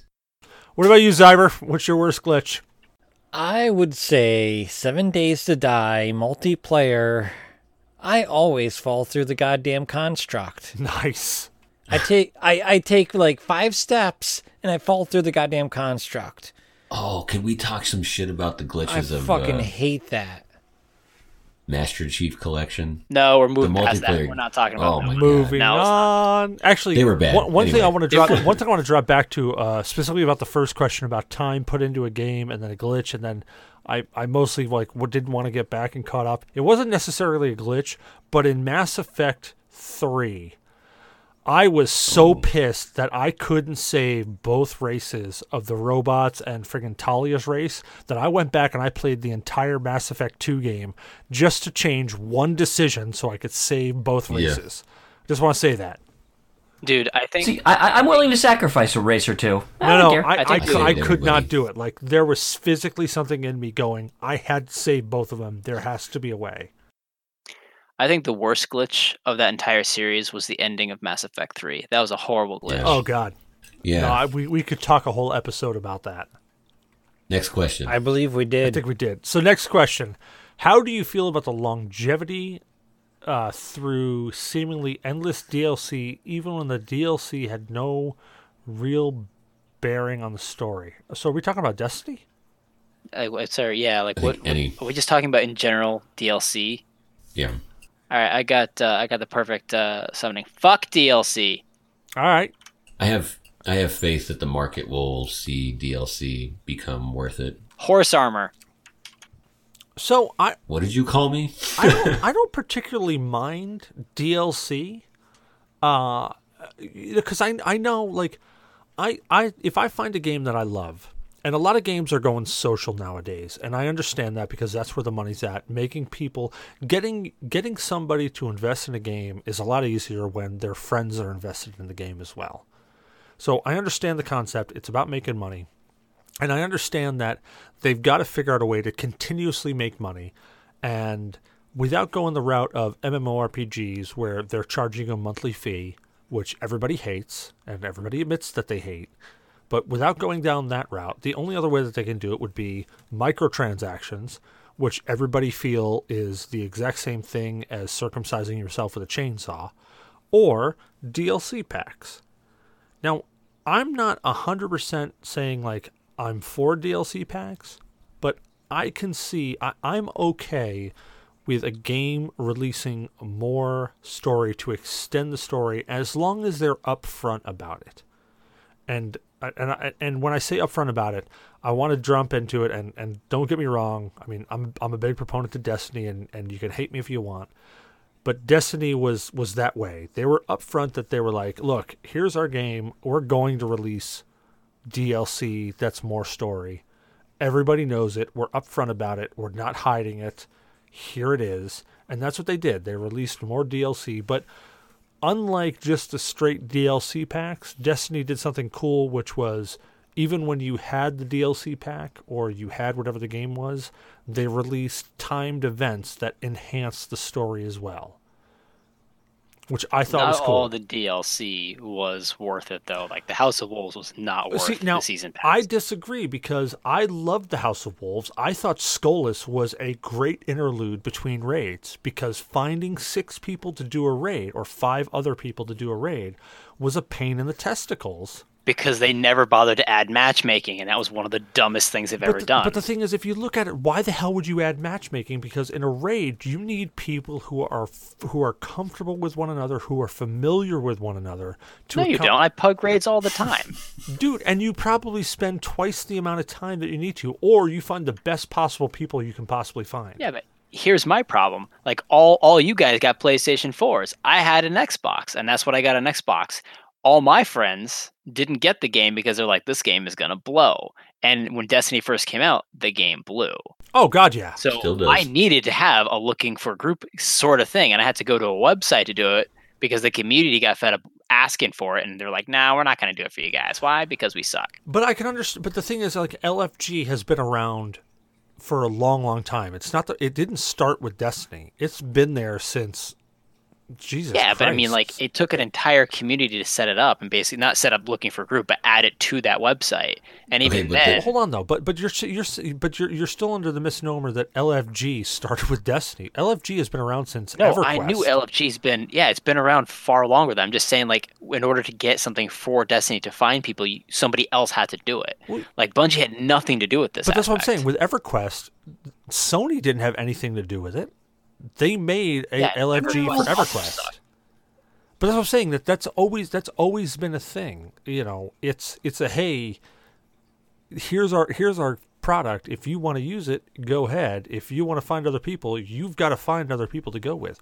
But I've had so many experiences, because I used to do LFG raids. I used to Sherpa people in Destiny, and I would find 5 people who would say, yeah, we want to do this, and I would literally have to Sherpa people.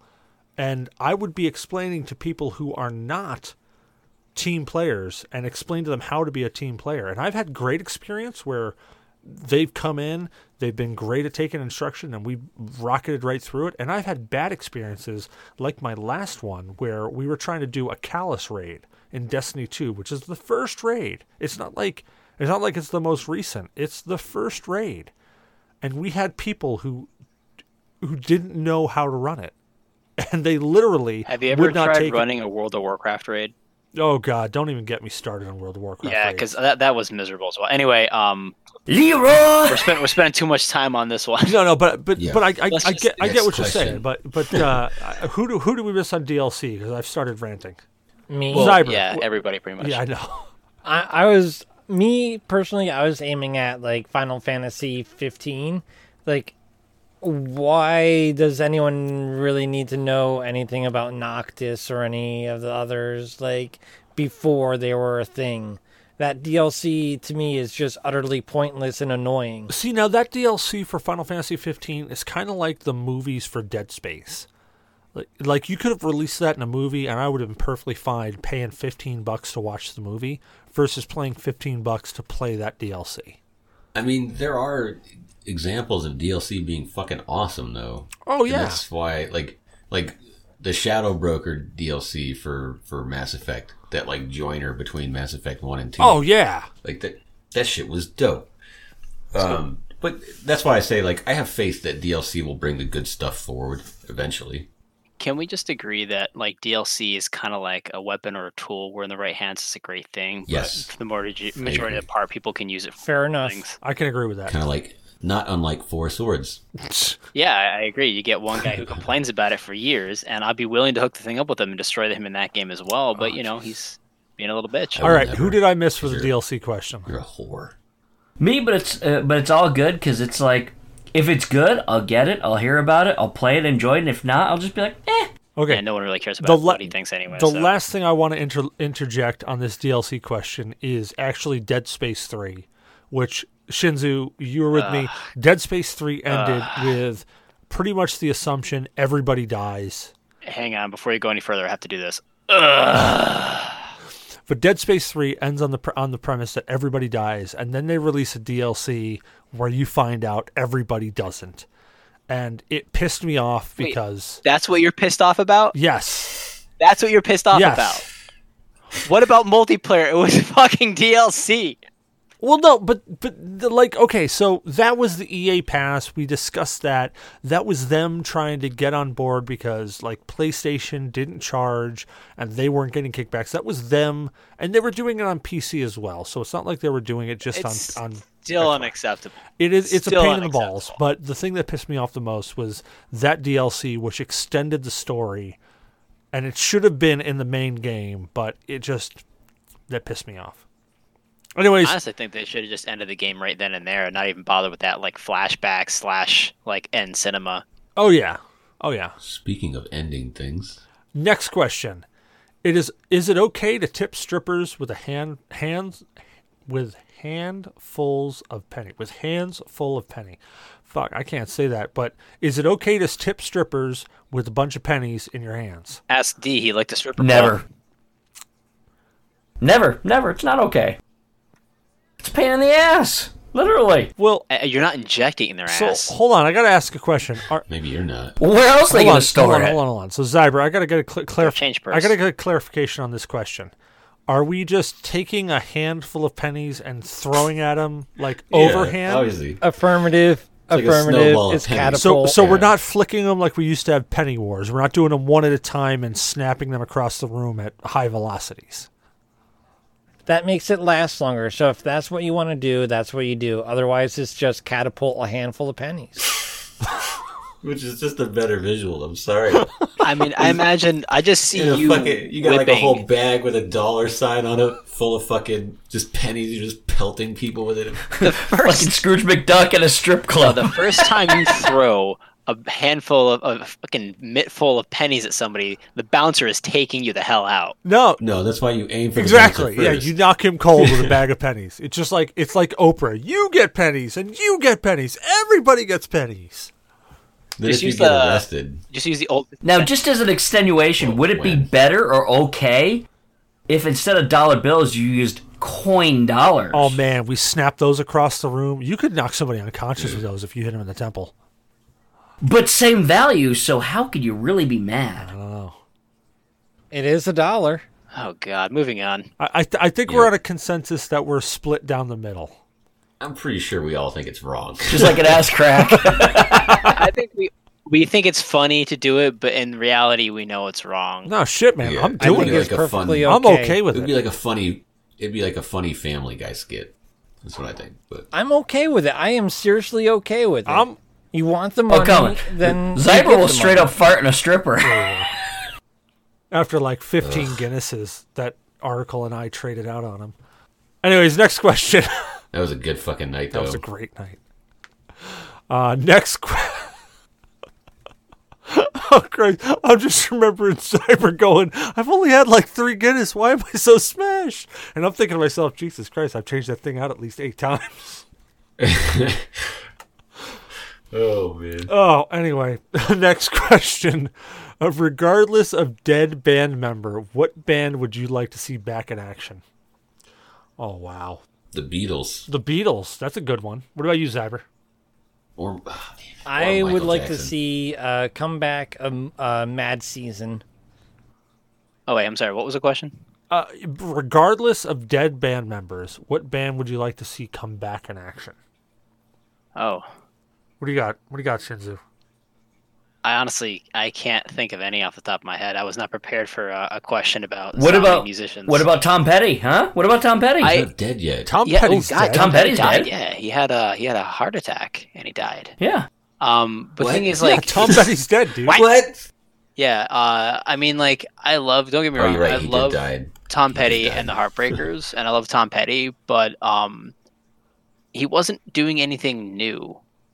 So, Oh, damn. So, like, I don't want to be like a dick or anything, but I feel like his musical like additions to the genre has been completed. okay, so So I'd rather No, that's a fair thing. spend time That's a fair. thinking of somebody that is still, likely to add to that. So here's where I'm at on that. And only I would say I would want to see them come back, but I would want to see them come back when the guy died, because they were still really kicking ass, in my opinion. I'd like to see Queen come back.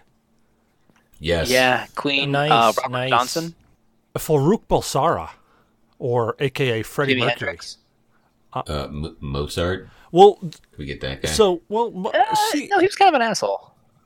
well, yeah, but imagine. the reason I say Queen though is because I've been listening to a metric shit ton of music, and probably the last month alone, I've listened to more music than I've had the opportunity to in the past 6 months, and a lot of Queen has come up into the rotation, and there's a lot of Queen songs that I listen to right now, and I'm like, damn, these fit with what bands are doing right now. Like the sound, the quality, the production value, everything just is really nailing. I mean, you've got songs like Bohemian Rhapsody, which sound like, 80s Queen. And then you get some songs that just, like, literally blow my socks off. And I'm like, this could be a song that was released right now, and I would believe it was released right now. Yeah. They were fantastic. They were really, really good. So, obviously, you guys know Bohemian, the movie that came out. Yeah. I went to go see it with a friend of mine who had never even heard a Queen song before. Which I That's a didn't. lie. That's what I said. He's like, no. I've never listened to a song. And they went out and bought their album, WTF, mate? and he just listens to it incessantly now. Dude, you know what? The guy who plays Freddie Mercury in the Bohemian Rhapsody or the Bohemian movie, he's actually one of the guys who was in Until Dawn. He was actually the shit. pseudo bad guy in Until Dawn. Oh, wait. I'm not thinking of the same thing you are. You're probably thinking it does still dawn. No. So Yeah, that's Until what I'm kinda Dawn, the thought. game that came out for PS4, it was a PS4 exclusive about some kids up on a mountain resort. It was in the middle of winter. Great Yeah, fucking game. Interactive fiction at its best. Speaking of which, the same group, I think it's by Bandai, they're coming out with a new series of games, and the first one is going to be Man of Median, and it looks incredible as well. Is it going to be... It's probably fucking PlayStation exclusive. I don't think this is PlayStation exclusive, to be perfectly honest. I haven't seen it say PlayStation exclusive. I hope it's not. Dude, no. But like, Probably is. There are some games that PlayStation has that I'm incredibly jealous of. dude, if you haven't Like played The Last Until of Dawn, Us, that Until stuff. Dawn is an absolute must play. Like it's in the horror genre, and it's got all the twists, and it plays so well. It's like a Telltale game on friggin' steroids with a friggin' foxtail anal plug. It's amazing. Yeah, that's cool, I guess. Not the way I would describe awesome, but No, but they're coming out with a new one, Man of Median, and it's supposed to be I think a trilogy set of games that's coming out, and it's supposed to be pretty awesome. I'm excited. As soon as I see it for pre-order, it's probably the first game in a while I'm going to pre-order. All right, next question. Actually, Oh, you don't care about you my said report Tom anymore. Petty, you dickhead. No. suggested it for I was trying to suggest Oh, one for shit. I thought for you were Shinzu. saying Tom Petty. That's why I blew over you. What do you got, man? Alice in Chains, man. Oh, shit, dude. That guy. I love me You some know Alice what? in Chains. I would love to hear that guy come back and see That what goes they did. with Mad Season right there, because Lane Stanley. Oh, what about, what was the guy from Stone Temple Pilots? Yep, he passed Yeah, away. I would yep. love to hear some more Stone STP. No, I actually wasn't even thinking STP. I was thinking Velvet Revolver. Yeah. Don't or get me Velvet wrong. Revolver, I dug yeah. STP, but I really dug Velvet Revolver more. I know like one thing on that list. Stone Temple Pilots is obvious. I didn't know. I'm bad at So Scott certain- Weiland, he ended up being the lead singer Yeah. of Velvet Revolver as well. But Scott Weiland, of course, has died. I think he lost his. He did. It's not. I think he did. He lost his battle with drugs. Well, how do you know he lost? Because that's how he died. Maybe That's he won. winning. Yeah, maybe he won. Tiger's Blood! Winning! Okay, touche. Next question. Pointless feature of a game, i.e., I know where this is coming from, i.e., no XP mode, level resist nulls, etc. That pisses you off. All right, I haven't even played that. That pisses me off. Zyber, So, I know what you're going to say, but what the hell is yours? Mine is Kingdom Hearts with the fucking no XP, no level fucking bullshit. Yeah. Man, you're getting all choked up there. Yep. I got a little emotional. trying to keep the demons at bay. What about you, Article? Pointless game feature. I mean, to be honest, I thought I'd seen some pretty stupid ones, but that one takes the fucking cake. That, like, no XP feature. What? Come on, that's dumb. It's a fucking RPG. Why would you do that? I honestly think that feature was put in there for the hardcore fans of like, oh, I can make it through here by just using the original Keyblade and no other. Now they're like, oh, I can do without gaining any XP. I can beat Sephiroth. Yeah, eat my ass. I don't care what the hell you do at night. Yeah.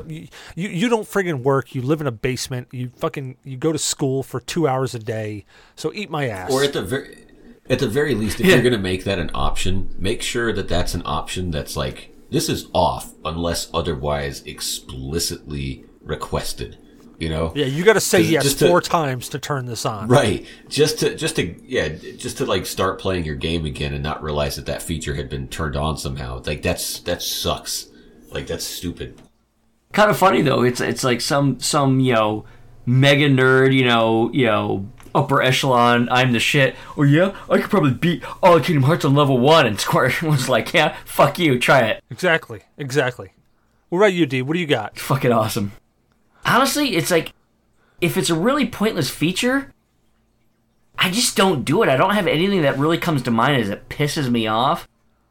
Except for the only feature that really irritates me is the mandatory, say, training part of the game where you have to go through all the tutorial, and it's stupidly dumbed down.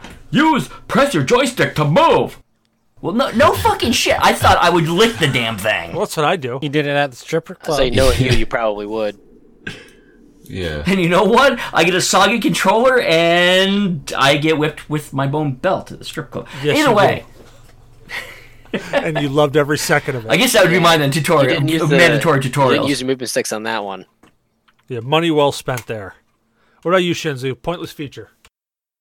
all right. So I'm gonna say something, and I'm gonna finish it with a thought. But gaming emotes, because I feel like they're just overused at this point in time. And while an occasional emote or something like that will add something to the game, maybe someone doesn't have a mic, they can point to something or they can signal somehow. But I just feel like game emotes are getting out of control.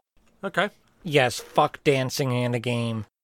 So my pointless feature that really pisses me off, and I still see it to this day, and honestly, I would rather shove a friggin' can of Guinness up my ass than see this again. But big head mode. I don't know why that pisses me off so much. I'm for it. So you'd really rather shove a can of Guinness completely up your ass instead of having a big head? Exactly. Big head mode is hilarious. So like, Hey, it's article. so pointless, though. It's so pointless, and it doesn't Yeah. add anything to the game. And all it does is, especially when you're playing like a PvP game like GoldenEye, fucking hint, hint. Yeah. All it does is like, okay, I see you standing around the corner because your big fucking head is standing out. It's like Article's life. It's just that mode's That was so just pissed. goddamn mean. Yeah, that was pretty brutal there, actually. I don't understand. Why is that my life? Do I have a huge head? Is my head gigantic? I mean, it was. Well, you just have to turn off big head mode and Good it God. His ass is on backwards.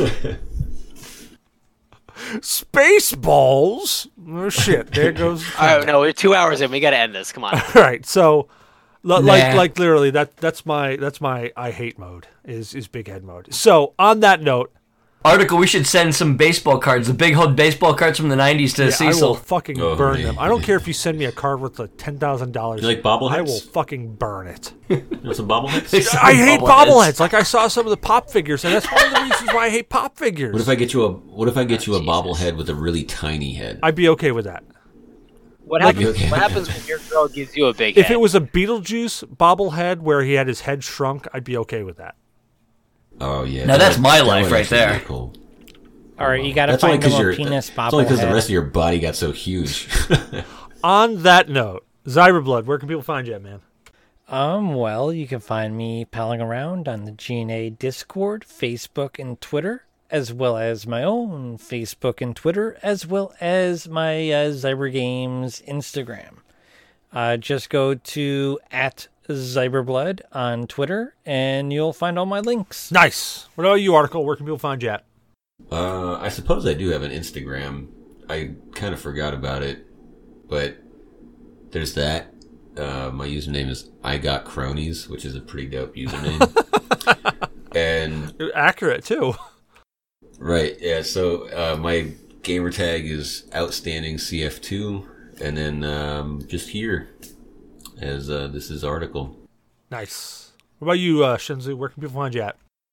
People can find me rolling around on the G.N.A. podcast, also on Twitter as Secret Solvent, Twitch as well, Secret Solvent, all one word. You can also find me just bugging the hell out of Cecil Xavier, enabling big head mode and all of his daily ventures. Yes, hair. What about you, D? Where can we find you at? Well, are you sure you got all the questions, Cecil? Oh, fuck. Did I miss one? Don't do this. We'll get No, to you it didn't. after we No, you didn't. I did not. You did not. Well, I swear, next time I see you, I am going to friggin' cock punch you. Well, people can find me hiding from Cecil, and also on my my YouTube channel, Microbrew Gamers with a Z instead of an S. Also, microbrewgamers.com. That's my website. You can find me on Twitter, Twitch, Instagram, Facebook.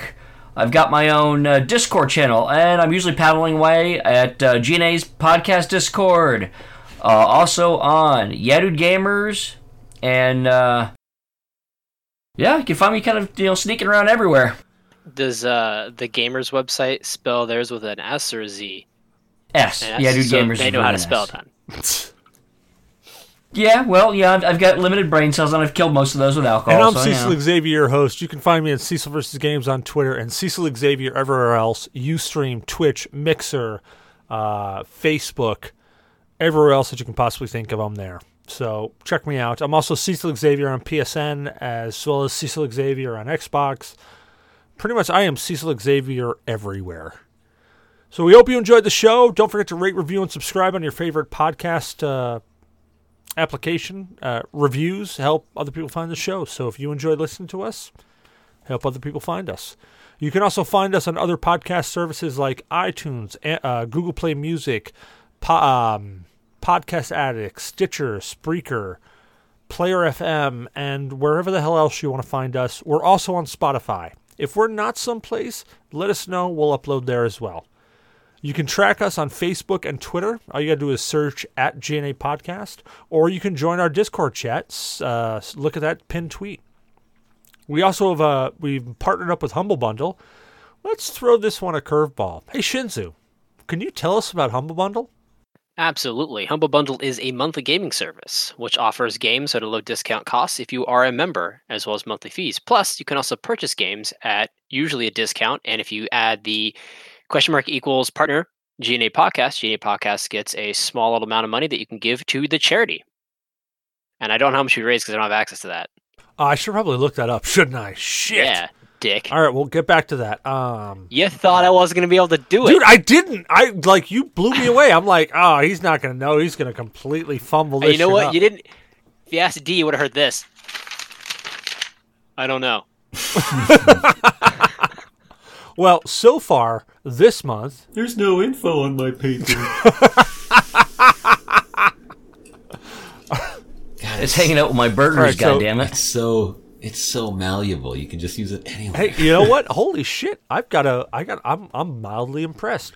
We have so far this month, and what's today's date? The 9th, the 6th, the 8th.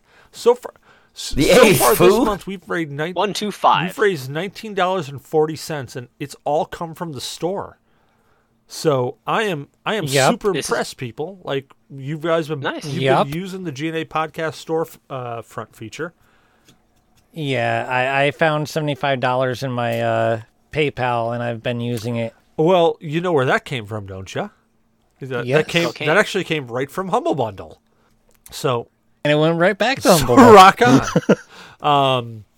Do you like anime? Because so do we. We watch anime every Sunday night, starting at 7:30 Eastern Standard Time. Currently, we're watching The Fighting Spirit. It's a boxing anime, which it's one of my favorites. And while you might look at it and say, geez, a boxing anime? That sounds lame. It's actually got all the fun stuff of an anime, but it's focused on just the boxing realm. And it's actually a really fun anime. If you haven't watched it, go check it out. Or join us Sunday nights. Yes, we are on episode 19 right now. Well, Jesus Christ, we're really far into this. If you like horror movies, come check us out on Horror Movie Night. Actually, by the time you hear this, our last Horror Movie Night would have already happened, and we're watching, I think, Jason X and Jason Goes to Hell. That is Which correct. I love to hate those movies because those are probably the worst Jason movies ever, but they're so bad that they're good. You know the best one they made? Jason versus Freddy. Oh God, that was so horrible. So great. That was like a So horror great. comedy slash. It's like if two murderers had made a slapstick comedy. Exactly. That's exactly what it would be. It's just bad. Oh, so bad, but so good. Anyway, so join us the second Saturday of every single month. We watch horror movies on Rabbit at rabb.it/G.N.A. podcast. That's also where we do the anime night. So join us. We love to hang out and talk and BS. What the hell did I miss? Oh, fucking A. Don't check out some of our close friends, Yeah Dude Gamers, as well as, what is it? It's Proxy Fox on Yeah Dude Gamers and Josh Wall Trades. Josh Wall Trades has got a Discord as well. He's been kicking into things. Really awesome. We love those guys. Check them out. And last but not least, check out our website, www.gnapodcast.com. We've got all of our episodes up there, as well as some pictures and all some other stuff. Oh, crap. Or you can email us at gnapodcast@gna.one with questions, comments, death threats, or alcohol suggestions. I'm doing this all from memory, so if I miss something, I'm really sorry. But I'm what it is. impressed. I'm actually not looking at anything. I'm staring. I'm actually really impressed. Well, I've done it enough. If I haven't memorized it by now, I'm pretty much an asshole. Well, with the way that I mean- you're with the way that you're stammering and slurring, that's why I'm I have impressed. drank a lot of rum. Yes. Like, It's been pretty remarkable. You got through pretty much all of it without really, I guess, like going mush mouth or anything. So. well, that handle of rum is well gone through right now. So, yeah, there's that. Mushmouth is Well, coming. guys, thank you so much for joining me tonight. I had a friggin' ball. No, that's just because of the braces. Yeah, brace. Hashtag brace face. Hashtag wax life. Well, good that you're drinking rum, because that'll keep you nice and sterilized and clean. Hey, you know what though? Did the wax help? Oh, dude! Hashtag wax life, man. Wax is life right now, I never used wax when Oh I had yeah, mine. I loved Never it. used dude. Well, you didn't have friggin' canines that were up in your nasal passages that are digging into your I did, goddamn actually. gums. I did. They had to surgically extract them. Well, exactly. They had to surgically extract them. Mine aren't surgically extracted. They're way the fuck up there. I wonder if that can be used for mustache wax. Probably. I wouldn't call what you have a mustache. It's more like Fu Manchu. Yeah, but that'd be a crazy Fu. Imagine doing your Fu Manchu like one of the Damon Wayans or one of the Wayans brothers and the oh. Yeah. Have a good night, guys. Have a good night.